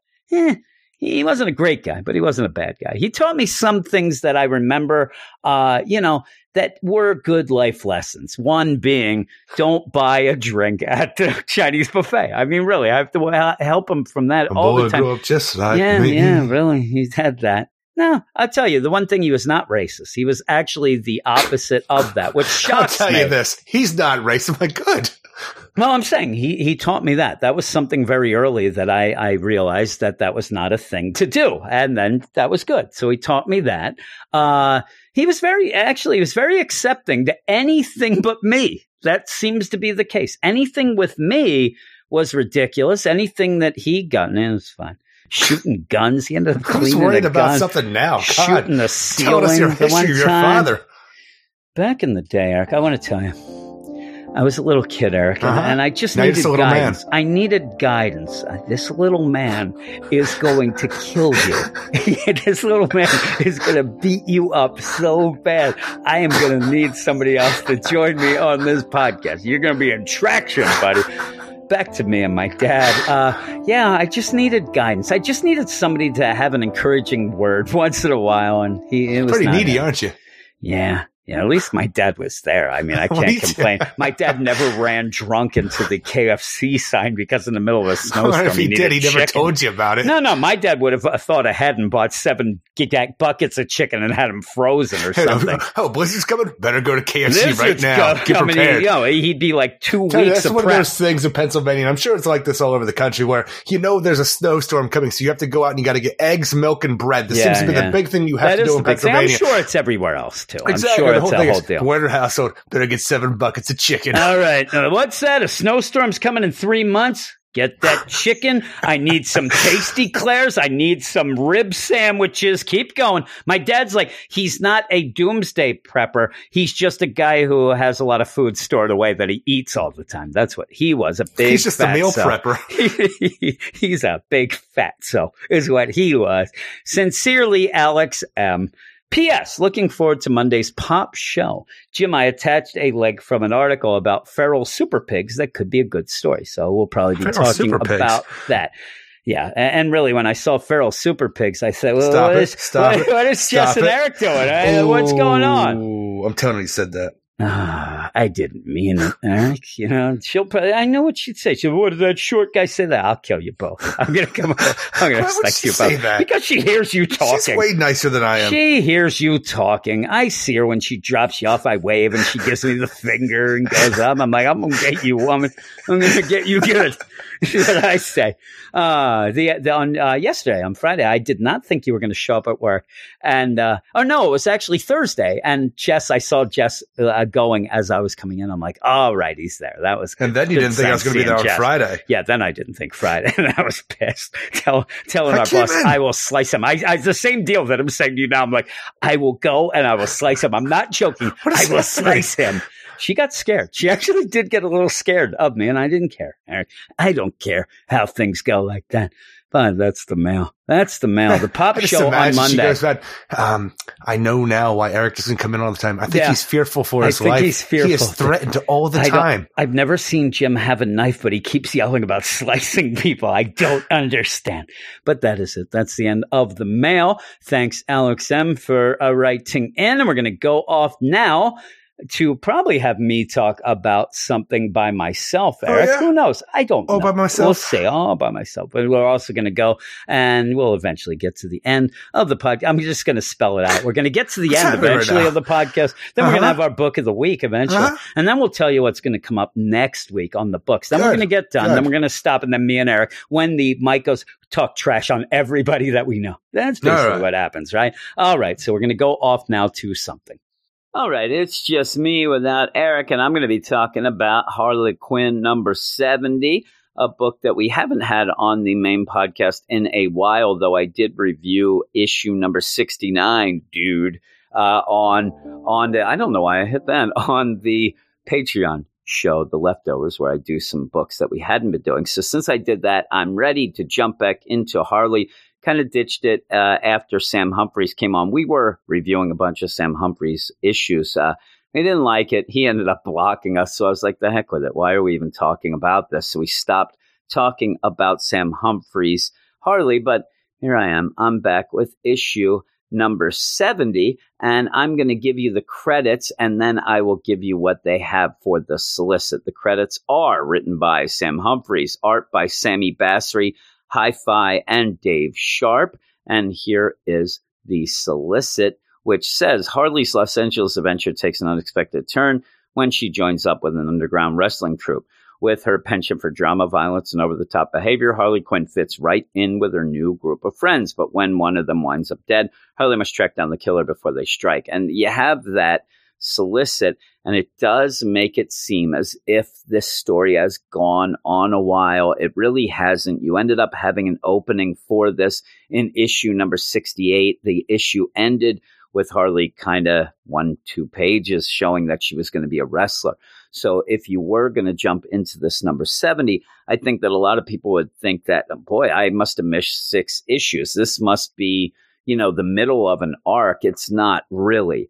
It still deals with one of the big things in Harley's life right now is that her mom has recently died, and she's run to Los Angeles to try to get away from things, not run into the same people, get rid of the superhero type deal, that sort of deal, and also just everything in New York and stuff. So she's just gone all the way across the country, and to get her mind off of things has become a wrestler.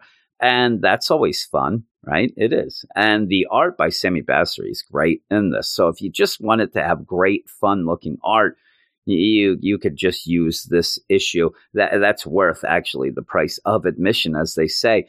The story itself is okay. It just feels like you're missing something. And the thing, it comes to play at the end. When you get to this end, now also that solicit says Harley hanging out with her friends, but when one ends up dead, well, you go into this issue. If you read that solicit, then go in the issue, you're waiting to see all these other friends, because it's very easy to pick who's going to be the one who dies, because there's only one friend, and it's her friend Alicia. But we end up kind of a cold open where Harley looks like she's in the back of an ambulance after getting the crap kicked out of her, about to pass out while kind of smiling, and says, "What do you think happens to us when we die?" Seems like she's happy to go off, and she's had some problems, but it seems like the wrestling has taken her mind off of things. She's in what ends up being a tag team match. She's fighting Crux. If you don't know Crux, he's a crazy D-list villain pretty much, and that's what this is. It's like a D-list villain fighting deal, though Harley is a little better than that, but she's here trying to get away. So she's there. It's Queen Harley. She ends up giving a lot of crazy moves, the Queen with the brutal elbow drop. You end up having her have the royal clothesline as one of her finishing or at least special moves. Though the moves and the names for the wrestlers here, not very imaginative. I would have thought that they would be a little more imaginative, especially with Sam Humphries also doing Dial H and having all those crazy superhero names and stuff that he likes to do in that. This is pretty tame, but she ends up kind of, beating up Crux a bit, but then he tags in his partner, and it's Rosie the Riveter from the Demolition Team, which is a good callback. That is an old callback, and it's funny because the Demolition Team did debut in Green Lantern number 176 in 1984, created by Len Wein and Dave Gibbons, and it's kind of like a DC Wrecking Crew kind of deal, and just that they were a Green Lantern villain is pretty funny. But Rosie jumps in, it's Rosie the Riveter, and she's allowed to use her riveting gun because that's a signature weapon. You're allowed that in this underground wrestling.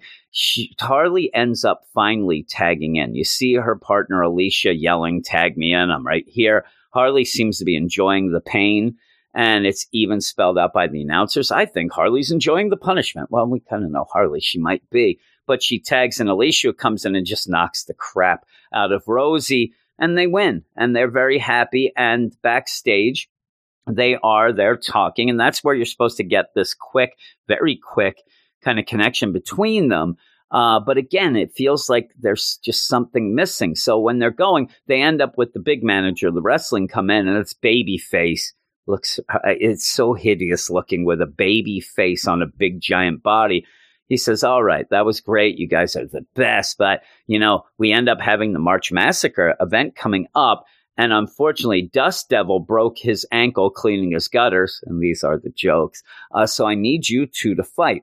But not only fight, I need you to throw the fight, which is kind of a funny thing to throw into a wrestling motif here about the idea that I need you to make this fight predetermined with a winner. And, you know, it kind of seems odd because some people are betting on this wrestling.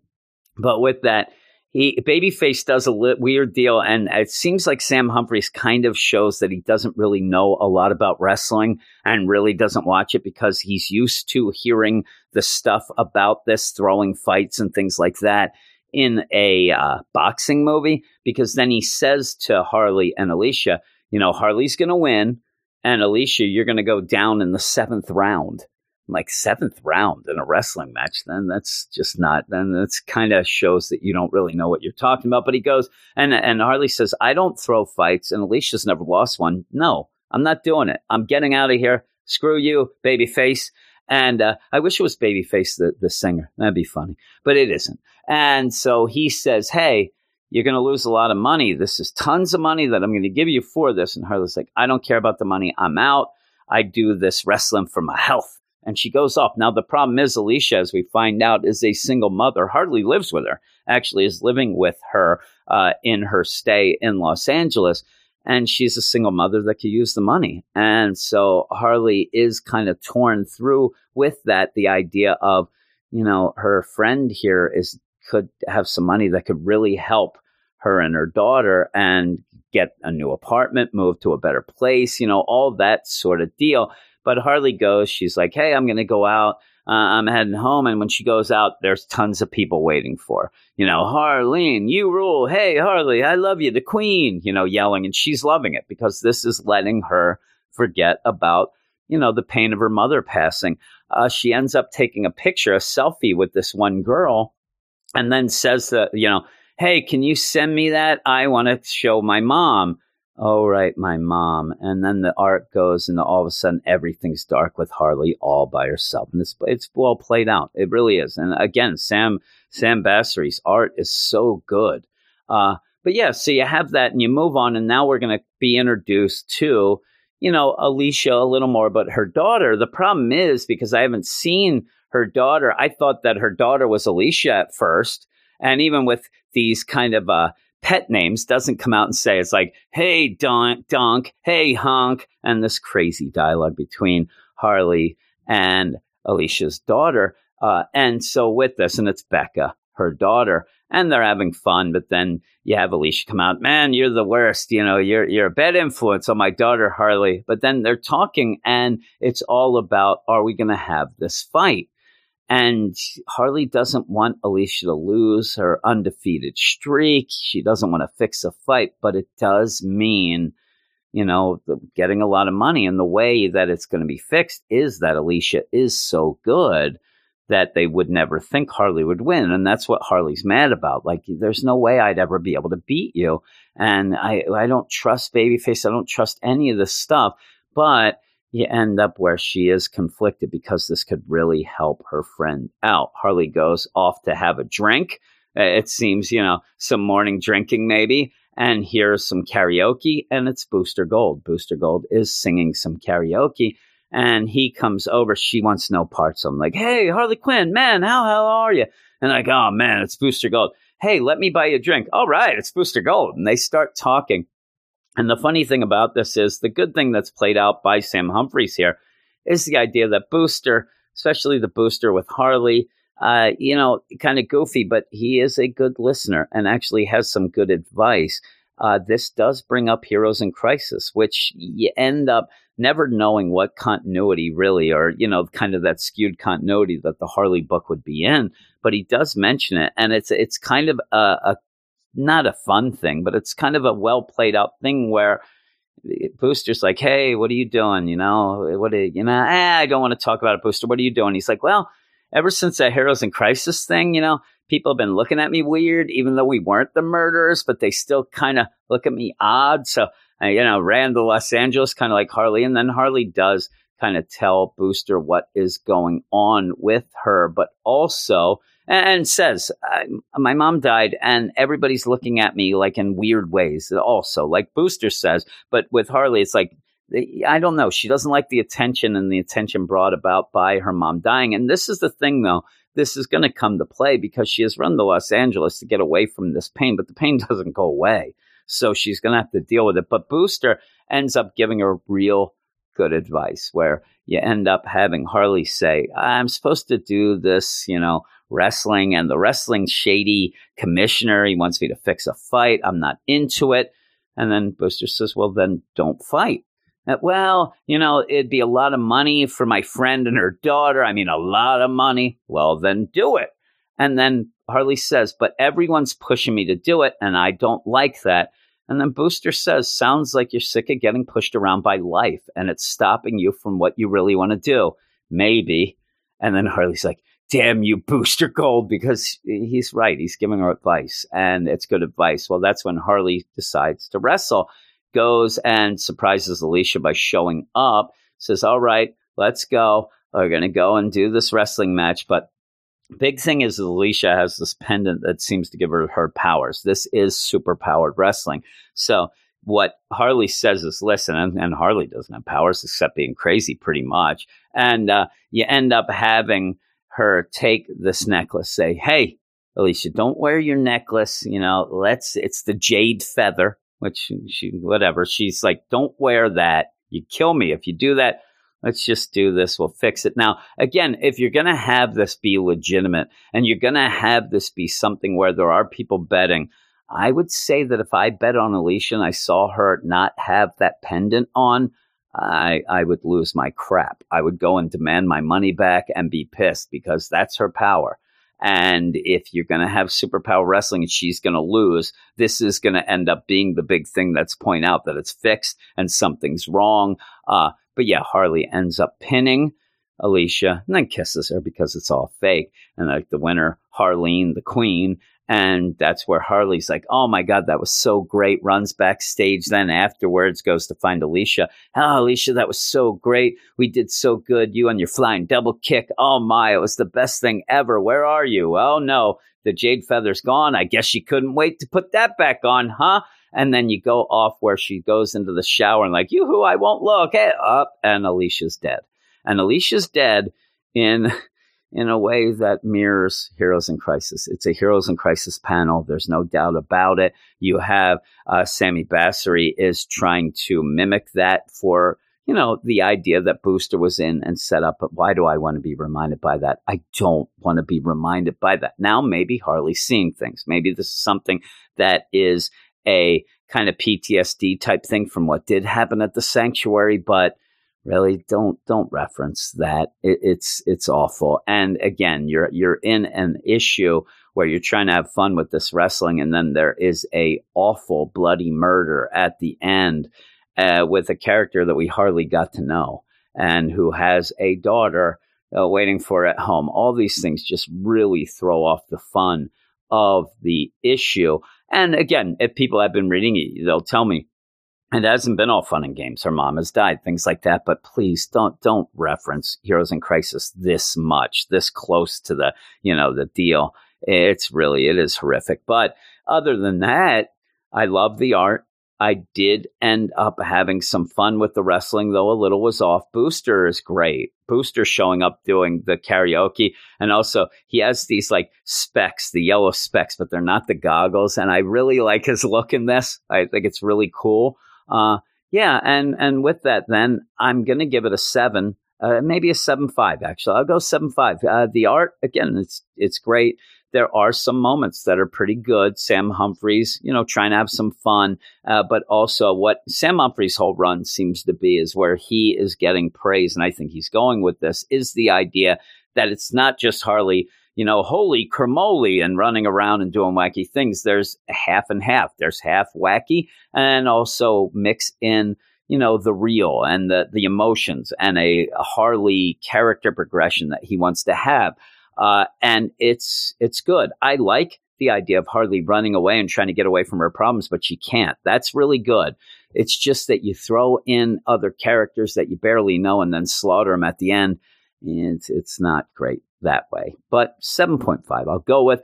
Thanks for listening to me talk about Harley, but I'm going to go off now to a new segment that we haven't had in a while. So it's not really a new segment, a reboot, if you will. It is the Rant and Raves. Welcome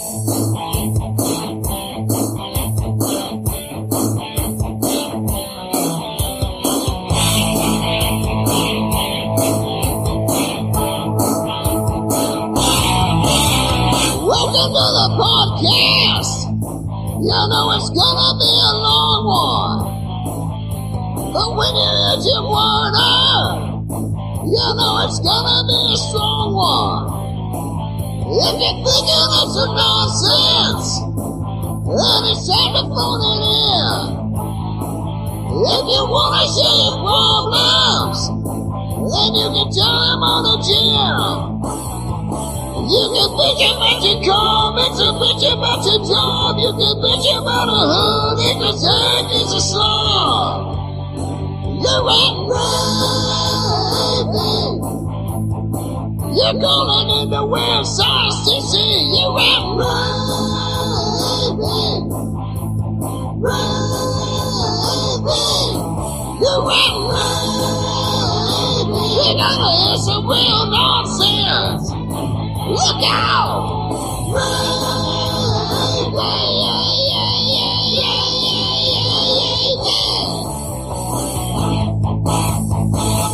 All right, and look out, and it's back to the rant and raves because it's time for the rant and raves. I don't know if that even makes sense, but hey, we're going to do this again. We're going to try to do this from now on. And how you can get involved is to go over to the website, speakpipe.com/weird science. It's speakpipe.com/weird science, one word. I'm going to put this in the show notes as well, so you can go and just click on there and go over and leave messages. And if you are new to the podcast, this seems to always get out of control, but there is a bit of a time limit on this one to keep my sanity. But we're going to start off. We have two rant and raves for the first thing. And the first one, very quick, very, very quick. Here you go. Yep, that's what we usually get. And that's what we usually get here at the rant and rave line. The next one, though, quickly into it, is from Timberfire from the Patreon. He is part of the Get Fresh crew, beep boop, and he is going to rant and rave about the cost and amount of comic books that are out on the shelf today. Take it away, Timber. Hey, Weird Science. My biggest pet peeve right now with comic books is it seems like there's too many, and then trying to keep up is my biggest pet peeve. For some reason, it seems like that even though you try to cut back, it still costs you about $20. And at that price, I could buy food or a dinner or any other thing for entertainment. And that's food, and I buy food for entertainment is what I do. And really, I really do. And me and Logan just did go to the sushi, all-you-can-eat sushi place, and we spent $50 there. Oh, my. So, yeah, there's a lot of deal. But, yeah, there are a lot of books. Now, DC, it's funny. We say there's a lot of books in the week that we don't have a lot of books on the DC podcast this week, but we don't actually cover all of them as well. And it is tough. Overall, there are a ton. Marvel has just 1 trillion books that come out each week. I do like that variety, but a lot of times I forget how much people have to spend on the book. So I'm a jerk like that. Hey, Weird Science. Oh, my. I ended up starting it up over again. What am I doing? It seems like there's too many, and then trying to keep up. This is what happens when you don't have it for a while. For some reason, it seems like that even though you try to cut back, it still costs you about $20. And at that price, I could buy food or a dinner or any other sushi. Thing. And it just seems ridiculous. It's getting to the point where, like, I don't even know if the hobby's really worth it. I mean, that's tough. I mean, I'm enjoying some of these indie books that I'm finding. Like, for example, I've read I Hate Fairyland. I like that book a lot. That's pretty good. Descender and Ascender are wonderful books. No idea about those.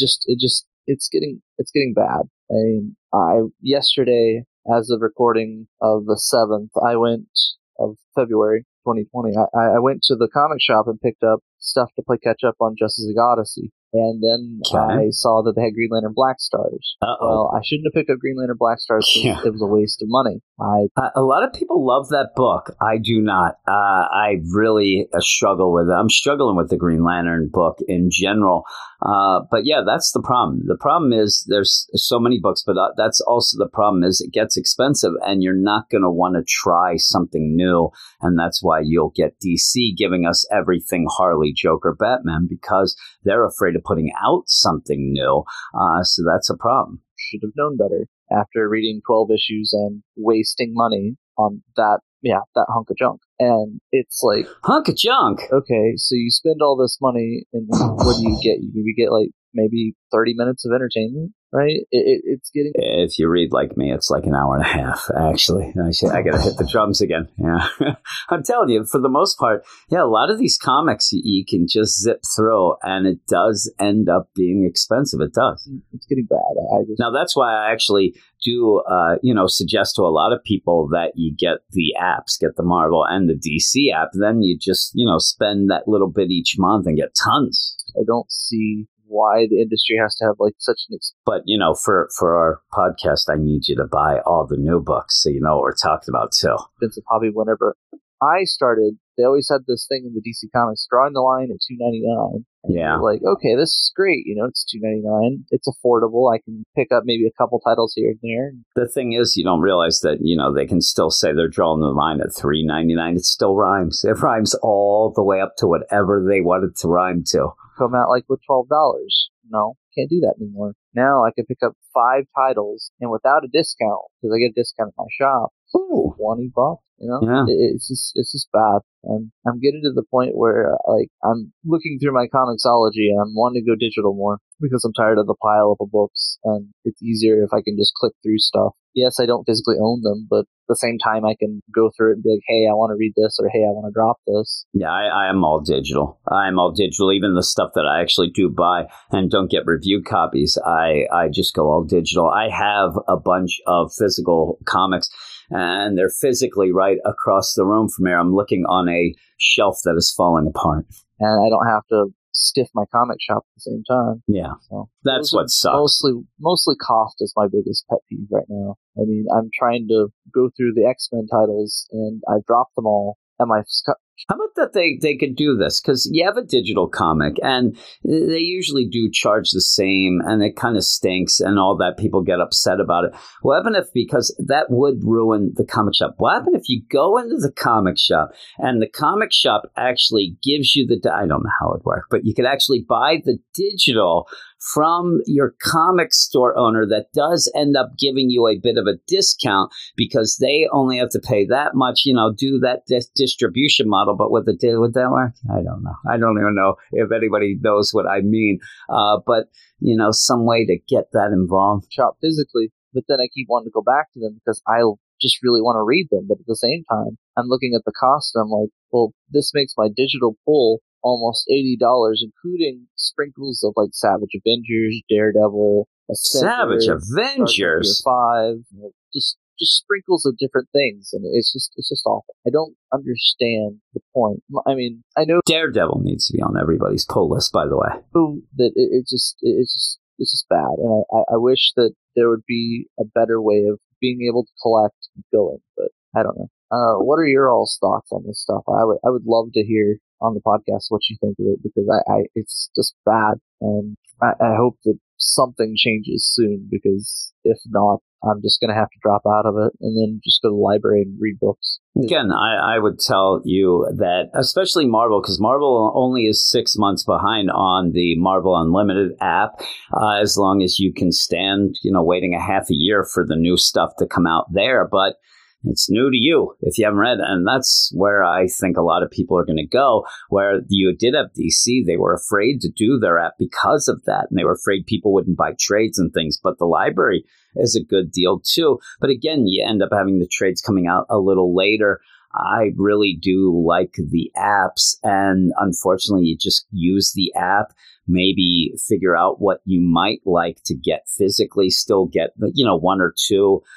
things physically if you like to do that, but make it so that it's something that you know is good. But that's the problem. You don't want to take chances when you go in and take chances that could cost you $20 a week. A lot of people don't have that money to take those chances. It's why everybody kind of goes with the things that they know are good. And that's why, again, it sucks, because that's why DC doesn't like to take their chances as well, because those don't sell. And then you end up getting a book like A Martian Manhunter by Steve Orlando, and I see the reviews. I haven't read an issue. I know that Jeremy was reading it way back, and it was driving him nuts at points, but he did like it.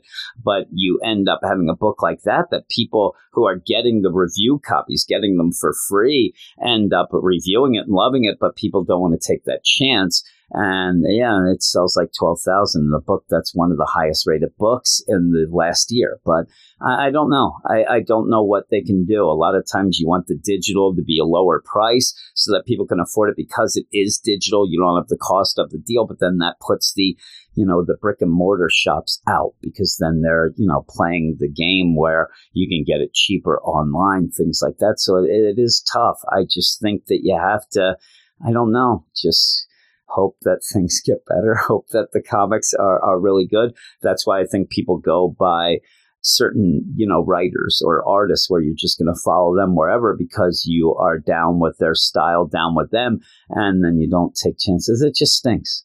It stinks. It's expensive. Even on somebody that doesn't have much of a budget, it's still expensive. Thanks, guys. Keep it up. And that was the end of the Rent Raves. Thanks to Timber Fire, getting me all depressed. And here's the thing. I guess there's the part where I hear people say, oh man, these books stink. I hate what DC's doing. I hate what Marvel's doing. I hate what whatever's doing. I'm getting out of this. But I know that they'll be back, because once they hear something or whatever, and a lot of times these people are just frustrated and they end up, I say it all the time, I'm done with this. But the problem is, when it comes down to the money aspect of it, that doesn't change unless you end up getting, a better job, or you decide, okay, I'm not going to eat, I'll get these comics. And that's what stinks. I think that it also goes, and I think Timberfire also would probably admit that, like he said about Black Stars and things like that, when you get that combination of you can't afford it, but also the books are stinking, then you start to really look at the individual like, okay, I'm out. I can't afford this. But it's also because of the quality. If the quality was up there, you kind of can look past some things. So I just hope that, especially since we're on the DC podcast, I just hope that the DC books end up starting to hit a little better. There's a lot of books that are just doing nothing. And when you end up where, and this is the other thing, Timberfire, you open up a can of worms here. There's also the idea of, is it worth getting individual issues when it takes 6 to 8 issues to tell one story? Now you're spending all that money on just that one day. When now you want to say, I'll just wait for the trade. And when you're just waiting for the trade, you're not involved with talking to people on the day the things come out, and the excitement kind of dies off a little. And you start, I don't really need the trade. And then you're done. And it stinks. But I think that it really does start not with the price, but with the quality. And that's when you start looking at the price, and you start looking at how much your pull list is, and realize I got nothing from spending all this. And you say $20. We have people in the Slack that you've seen that have over $100 in their pull list. And just imagine getting $100 plus of comics and then coming back and every time sitting there, well, here's my 7 DC books. Oh, they stunk. Put those aside. Let me get, my Valiant books. These are awesome. Well, what you're going to do is stop getting DC and get more Valiant or Boom or Dark Horse, all these things, or Marvel or whatever, vice versa. It all gets swirled around. But yeah, I think that the problem is, to me, is the quality and also the storytelling not hitting in issue per issue. It stinks. But that's the rant and raves. Now you got me a thinking. But yeah, thanks, Timberfire. Thanks, whoever that first one was. We always get, I know who it was, but, thank you for that. And yeah, everybody, if you want to call into the Rent and Rave, like I said, you end up going to speakpipe.com/weirdscience, and then we'll talk about a bunch of things. And you could just call in and say, oh my God, I just read Legion of Superheroes and it stinks. That's kind of the thing as well. You don't have to, have a crazy thing to talk. You could just, get your frustrations out. That's what it, or, tell everybody something that you read that you think is the greatest thing. It doesn't have to be just DC either. You can come and say, hey, everybody who doesn't like this book, say you don't like Batman, you should be reading Daredevil at Marvel. That's just me. I'm going to call in and say that. But that is that. Thank you. And we're going to go off to finish off the podcast.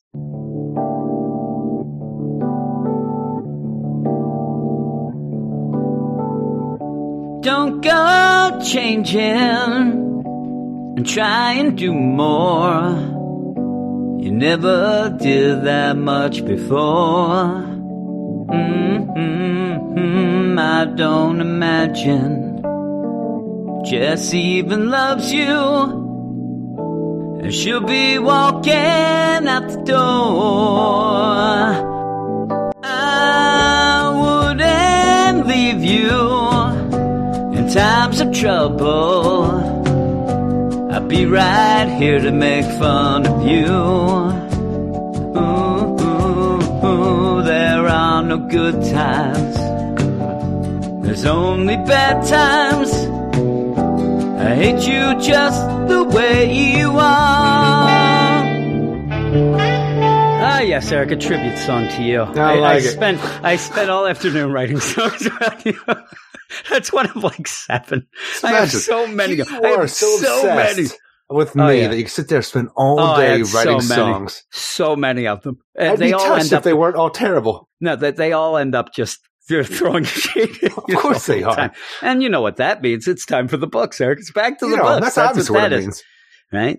Yeah. I'm like, I write too many songs about Tom King and Brian Michael Bendis. Let's get to the next. Let's get to the subject. real problem. Eric Shea. My real paramour, Eric Shea. All right. There he goes there. You're my muse. You are. But here we are. Abuse. Oh my God. I ended up, and I didn't quite finish that. I wanted to put it out because I had the door slamming shut. I was going to have all these sound clips. Oh, I was so happy with it. I'm actually crying. I was laughing. As it was going on, I just started laughing again. Yeah, there's a lot of Eric Shea songs I was doing. Sending them to random people, stuff like that. Ah, yes. All right. That one I believe I sent to Pete from NYC. He's in India right now. And I figured India? He's there for work, I guess. I don't know. He's there in India. I figured he'd like a little Eric Shea shade-throwing song that leads us into our last book of the night, which is Justice League Odyssey number 18. You see, though, that one did not mention Transformers, Eric. I did about 7 songs. 5 of them mention Transformers. That's all you got. You really know nothing about me except for the idea that I like to buy Transformers. You like to buy, and I know Hubcap and Starscream. Eric, that's what I know. That's all I know. We're here with Justice League Odyssey number 18. And here we go. Eric, you ready? I'm ready for this? I'm ready, baby. I'm paging up there. Justice League Odyssey number 18 is written by Dan Abnett, art by Cliff Richards, Rain Barreto, and World Design.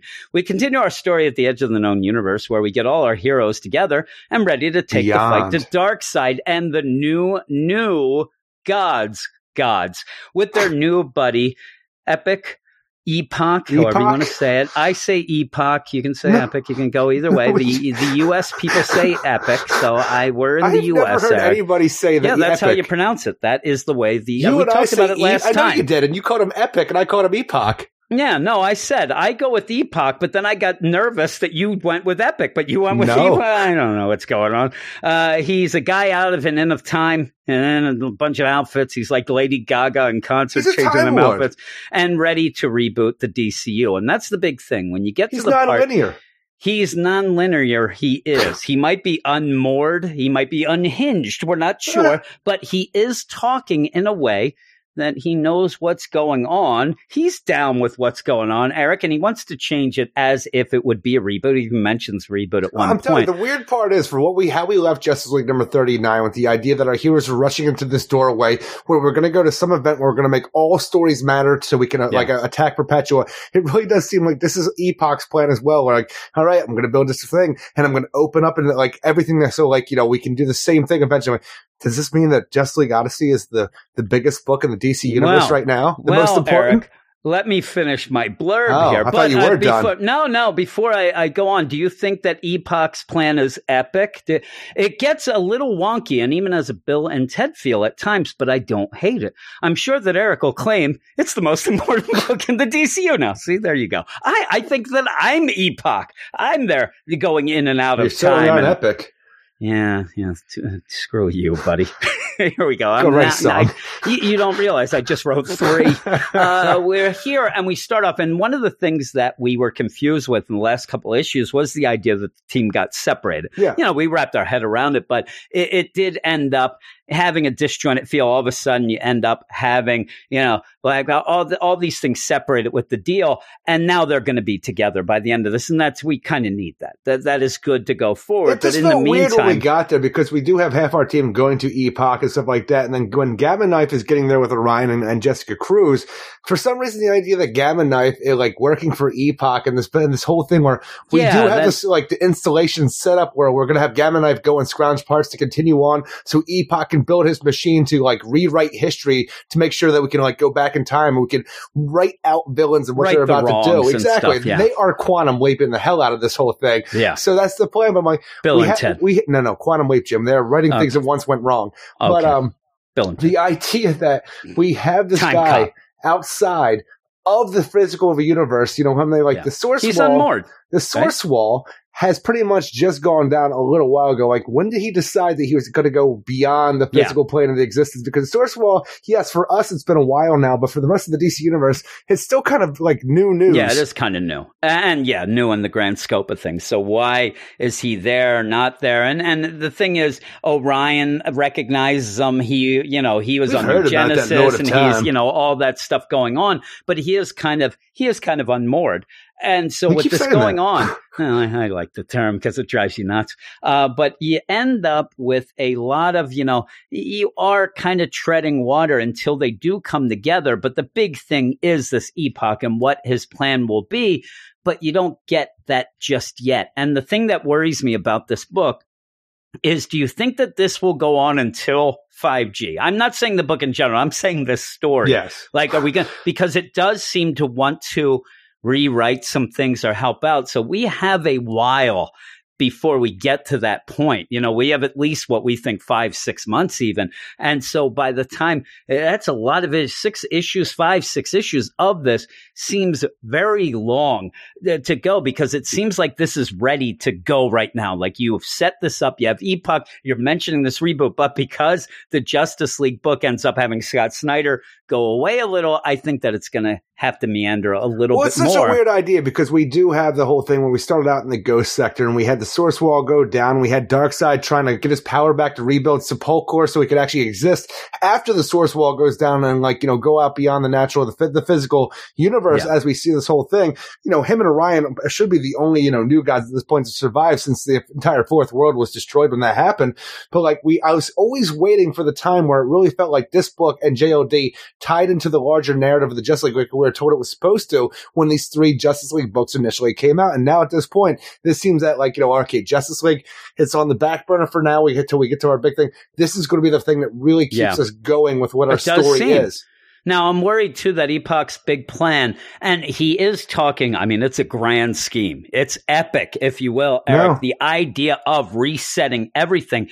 I have a feeling that it's just going to deal with that Ghost sector. I have a feeling by the end of this, it's still going to be contained within its own book, because you do have to get this stuff right and kind of or maybe it would be a big thing for it to deal with the source wall. Like we have said, you don't really know what's going on with the source wall right now. Like you said, it just kind of happened. It got destroyed, but what's going on and what does that really mean now? At one point, your most important book, the Titans book, did end up addressing the anomalies that were coming, but we kind of pushed away from that as well. And it's just kind of when I said the Titans was the most important book, it was well before it came back with its new team and its new mission. I don't recall that, as somebody says, Eric, but still, you ended up having, but that's kind of the whole idea of the source wall has just been pushed aside. We randomly see we talked about the idea that we're trying to stop planets from leaking out out into the beyond the physical plane of the universe there, into bleed space and stuff. I'm like, we've kind of stopped all of that because we got too busy doing other things. Yeah, and with this book now, beyond the deal and before the ghost sector, all these things,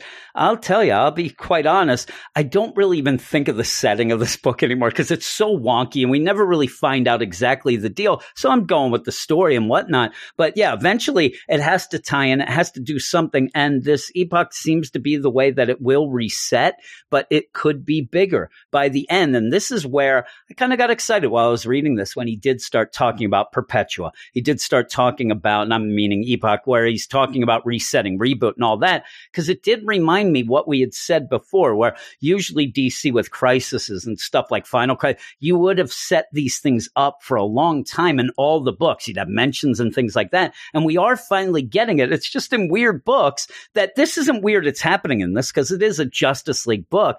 Not a lot of people are buying it. And you're starting to make this be what you'll claim is the most important book. That's cool. When did Dan DiDio, what did he get the nerve to say that the big things are going to happen in Metal Men? Since then, we've seen a couple big things happen in other books. Why didn't he mention that? But yeah, you have this going on. And when they do end up all at epoch, things start to cook.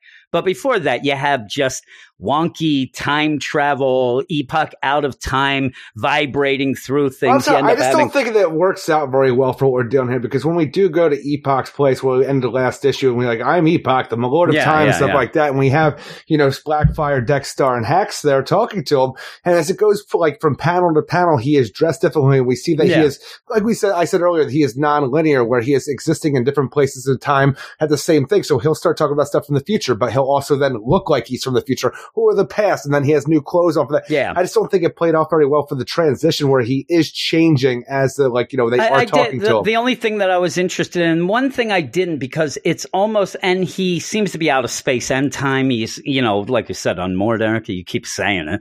But the idea of him being like everywhere, you didn't have to go as far as all of a sudden, and no, Luthor, I can't accept your offer. I'm not that guy. I'm like, yeah, you're pushing it a little too far that he's, involved. But I did like some of these little things that he says. I like he was the involved Luthor with bit that way more than I like the idea that Jessica Cruz, when the rest of our team, like Jessica, Ryan, and, when Gamma Knife, they do show up here and they're met by a Jessica Cruz of the future. And they're and then she just kind of disappears and later on, hey, Jessica, you sure you don't want to go meet yourself at the door? I'm like, that's the Bill and Ted moment. We just did this. Why are we referencing it now? And what happened there and why?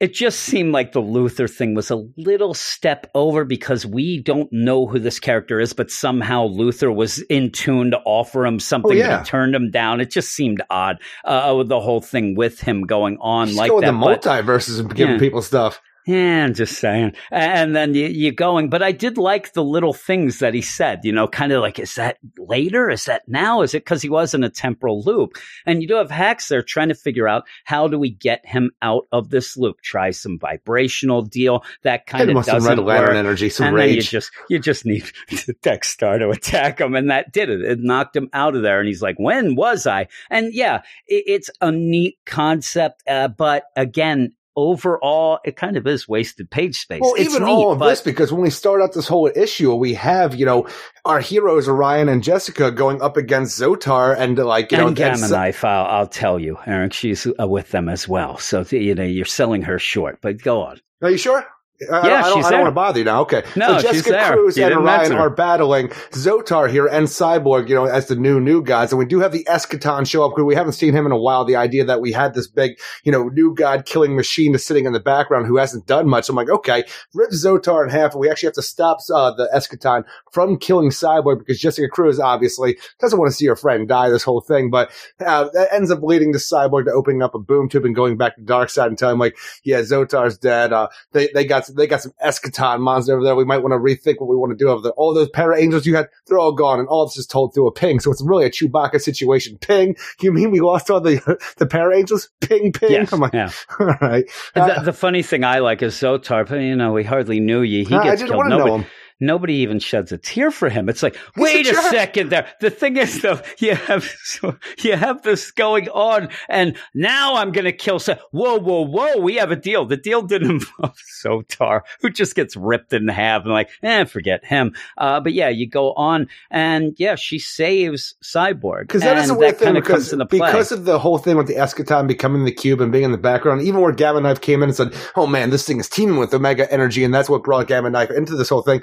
I haven't really thought about the Eschaton for a bunch of issues now. So when it showed up, I'm like, all right, that is cool, because I'm like, what is the end game? Darkseid. Exactly. What is the end game here when we finally do catch up with Darkseid, if we ever do get back to the point where we get the ship Darkseid, working? and now Darkseid knows, and he seems to be, and it's one of those like, ping Eschaton, ping all of them. He's like, oh my, that's crazy. But, you're setting up this whole deal. And I do think that why Dan Abnett had this little scene happen, you get rid of Zotar that we don't really need, but also to remind us about, Eschaton, because he hasn't been around. And I'm glad we had that.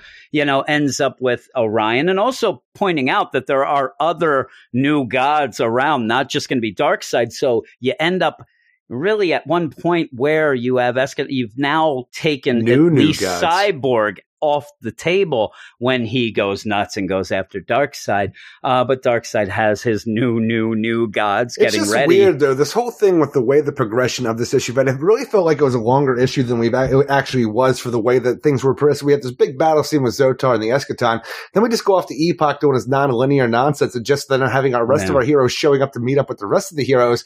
And then we move off to Darkseid. I'm like, it did not feel like it was like told in the best way possible, because for a big chunk of this, it's just kind of that whole weird, out of time talking nonsense that really took up a big chunk. Like there's and was a lot kind of boring just to get to the idea like, look, I'm building a machine that's going to be able to rewrite history, and we could actually pluck villains out of the timeline so they could never exist to do the things. I'm like, well, that's the story right there. I want to see more of that, but it just seems weird to have this whole thing. Even when you're like, the Justice League is here, I'm like, none of these people have ever been in the Justice League. This is Hax, Blackfire, and Dexstar. What are you talking about, Justice League? It just meant Hax. Oh, Hax, you're here. You're the Justice League. I'm a technician. The actual Justice League member is pinging all over the place, with Darkseid. But yeah, you get reminded of some things. But yeah, it does get caught up in this whole Epoch time even loop when sort we of have thing. Jess have her freaking migraines, then go into like the idea that Cyborg, he left that message which she had to keep saying over and over again for the past couple issues, and now the message has changed. Like it seems like Cyborg is still alive inside that new god body, and he's trying to break out. Talking. And Jessica, she can sense this whole thing. I'm like,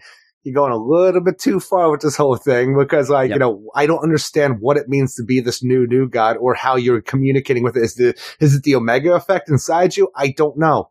And you ended up even having, when Jessica did save, Cyborg, and he went off right before he did ping to her, then pinged the deal and went off. Orion's pissed.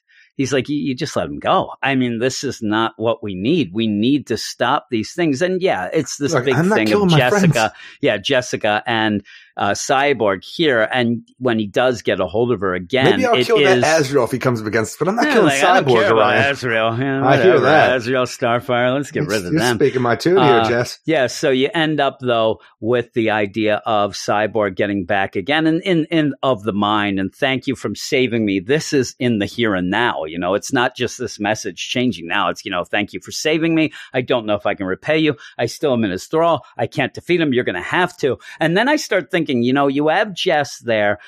She will not do anything to Cyborg, but you would think that Blackfire will go and try to stop Starfire, try to turn her back. I don't know, because even at one point when Epoch was seeing things out of time, and the idea, the whole thing was like, like the, whatever the word is he has, I don't remember, like the idea of the act of killing your sister. It seems like this is a possible future. Doesn't mean it's going to happen, but just that word for the idea that Blackfire is going to kill Starfire. Yeah, she said, or the opposite. Well, we'll see. And even just the idea, like you said, all of this doesn't really matter, because he said there are possible futures. Everything can change, things like that. And I think that that's supposed to set up that if they go right from here, that Blackfire probably will kill Starfire, but something will happen between them that will end up saving them all. Kind of what, Jess is doing with Cyborg. But it's interesting enough, and it ends up feeling big, where this book never has, with the whole deal with Epoch and getting this mention of reboots and things but I hope that the next issue plays better with it and starts really making this book doing something huge. more than just being, shipwrecked here in the freaking we can, ship Yeah, graveyard. they're just moving space so we can from finally one actually space to get the the other. ship rebuilt and then actually go back after Darkseid, because it seems like we've just been stalled in this one location just to get to the idea of Epoch, while Darkseid might send some of his goons back to for a while. And that's the thing. He had his goons we're there. You here. kill one, you let one get away, and now the goons are getting together The Goon again. Squad's back. It is the Goon Squad is, and it is the idea that Darkseid hearing Eschaton and Darkseid saying is. all this. And I like it. You say it was Eschaton? Ping, ping, all of them? Ping. But yeah, it is almost one of those like, all right, I wasn't going to do this big plan yet. I was going to kind of see it, but we got to go now. If Eschaton's on its way and it's all of them, we got to start doing crap now. So he does gather the forces, the new gods. You're going to go off and do this. And we've seen it's pretty well set up. We've seen that you have Cyborg fighting back in all of this, trying to at least, but you also see that he can really wreck house, and you have all these guys going, and it does seem like a formidable thing, but you have on the side that Eschaton will try to kill all of those if he's not stopped as well, and you have some friends there. So it is a good setup. I like the way that it's coming down. This Epoch thing is kind of out of nowhere, really. It just seems like it's just thrown in here to make it bigger, but if it plays out well, it'll be better served. Now, like you said, we don't have the Scott Snyder Justice League. We have to wait. So this could be a bridge to get there, where a lot of people are saying that Venditti is not playing. Maybe this will be the book that you go off to and that's one of the weird read things, to see what's going while on. we do not understand how it works with the idea that Perpetua snapped her fingers and then the Justice League were supposed to be dead, but the quintessence. The quintessence. I'm thinking, I want to keep saying quintessence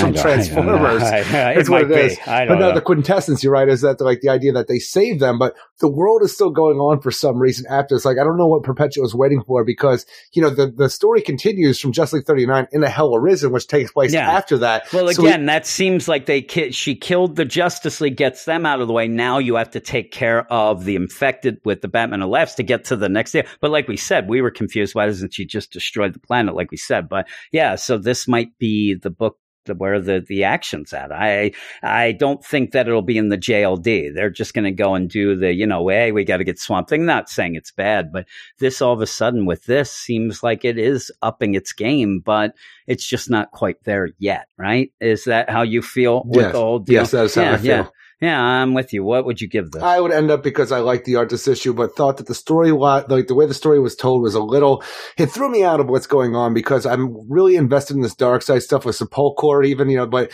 that go back and have this Epoch thing, you're throwing a wrench in and actually creating another cool aspect, the idea of time traveling and stopping like villains before they can act, and even stopping Perpetua in this whole thing. I do like these concepts. I just don't think it really is served well here for the way it's told, because we have a great battle, and then we just have to deal with this non-linear nonsense for a while to get to the meat of it, to say, this is what I want to do, just for Darkseid to say, like, okay, I'm going to do what I did before, just with some more of these guys, because all he's doing is sending some more of the Goon Squad back, just like we had before. But in the end, I would give it a 6.5 out of 10, because I am invested in the story. I just don't think this issue was all that great in my mind. Yeah, I'm going to go 7. I like the art. It makes it bigger, and it didn't really play out well enough here. And I agree with you. You kind of go in and out in weird ways, and it's not as linear as it should be. And the whole deal, Epoch gets a little confusing, but it's interesting to me. And this book has become more interesting as we've gone on. But yeah, I want to know. And it's one of the things when Epoch even starts saying stuff to himself and starts talking his nonsense.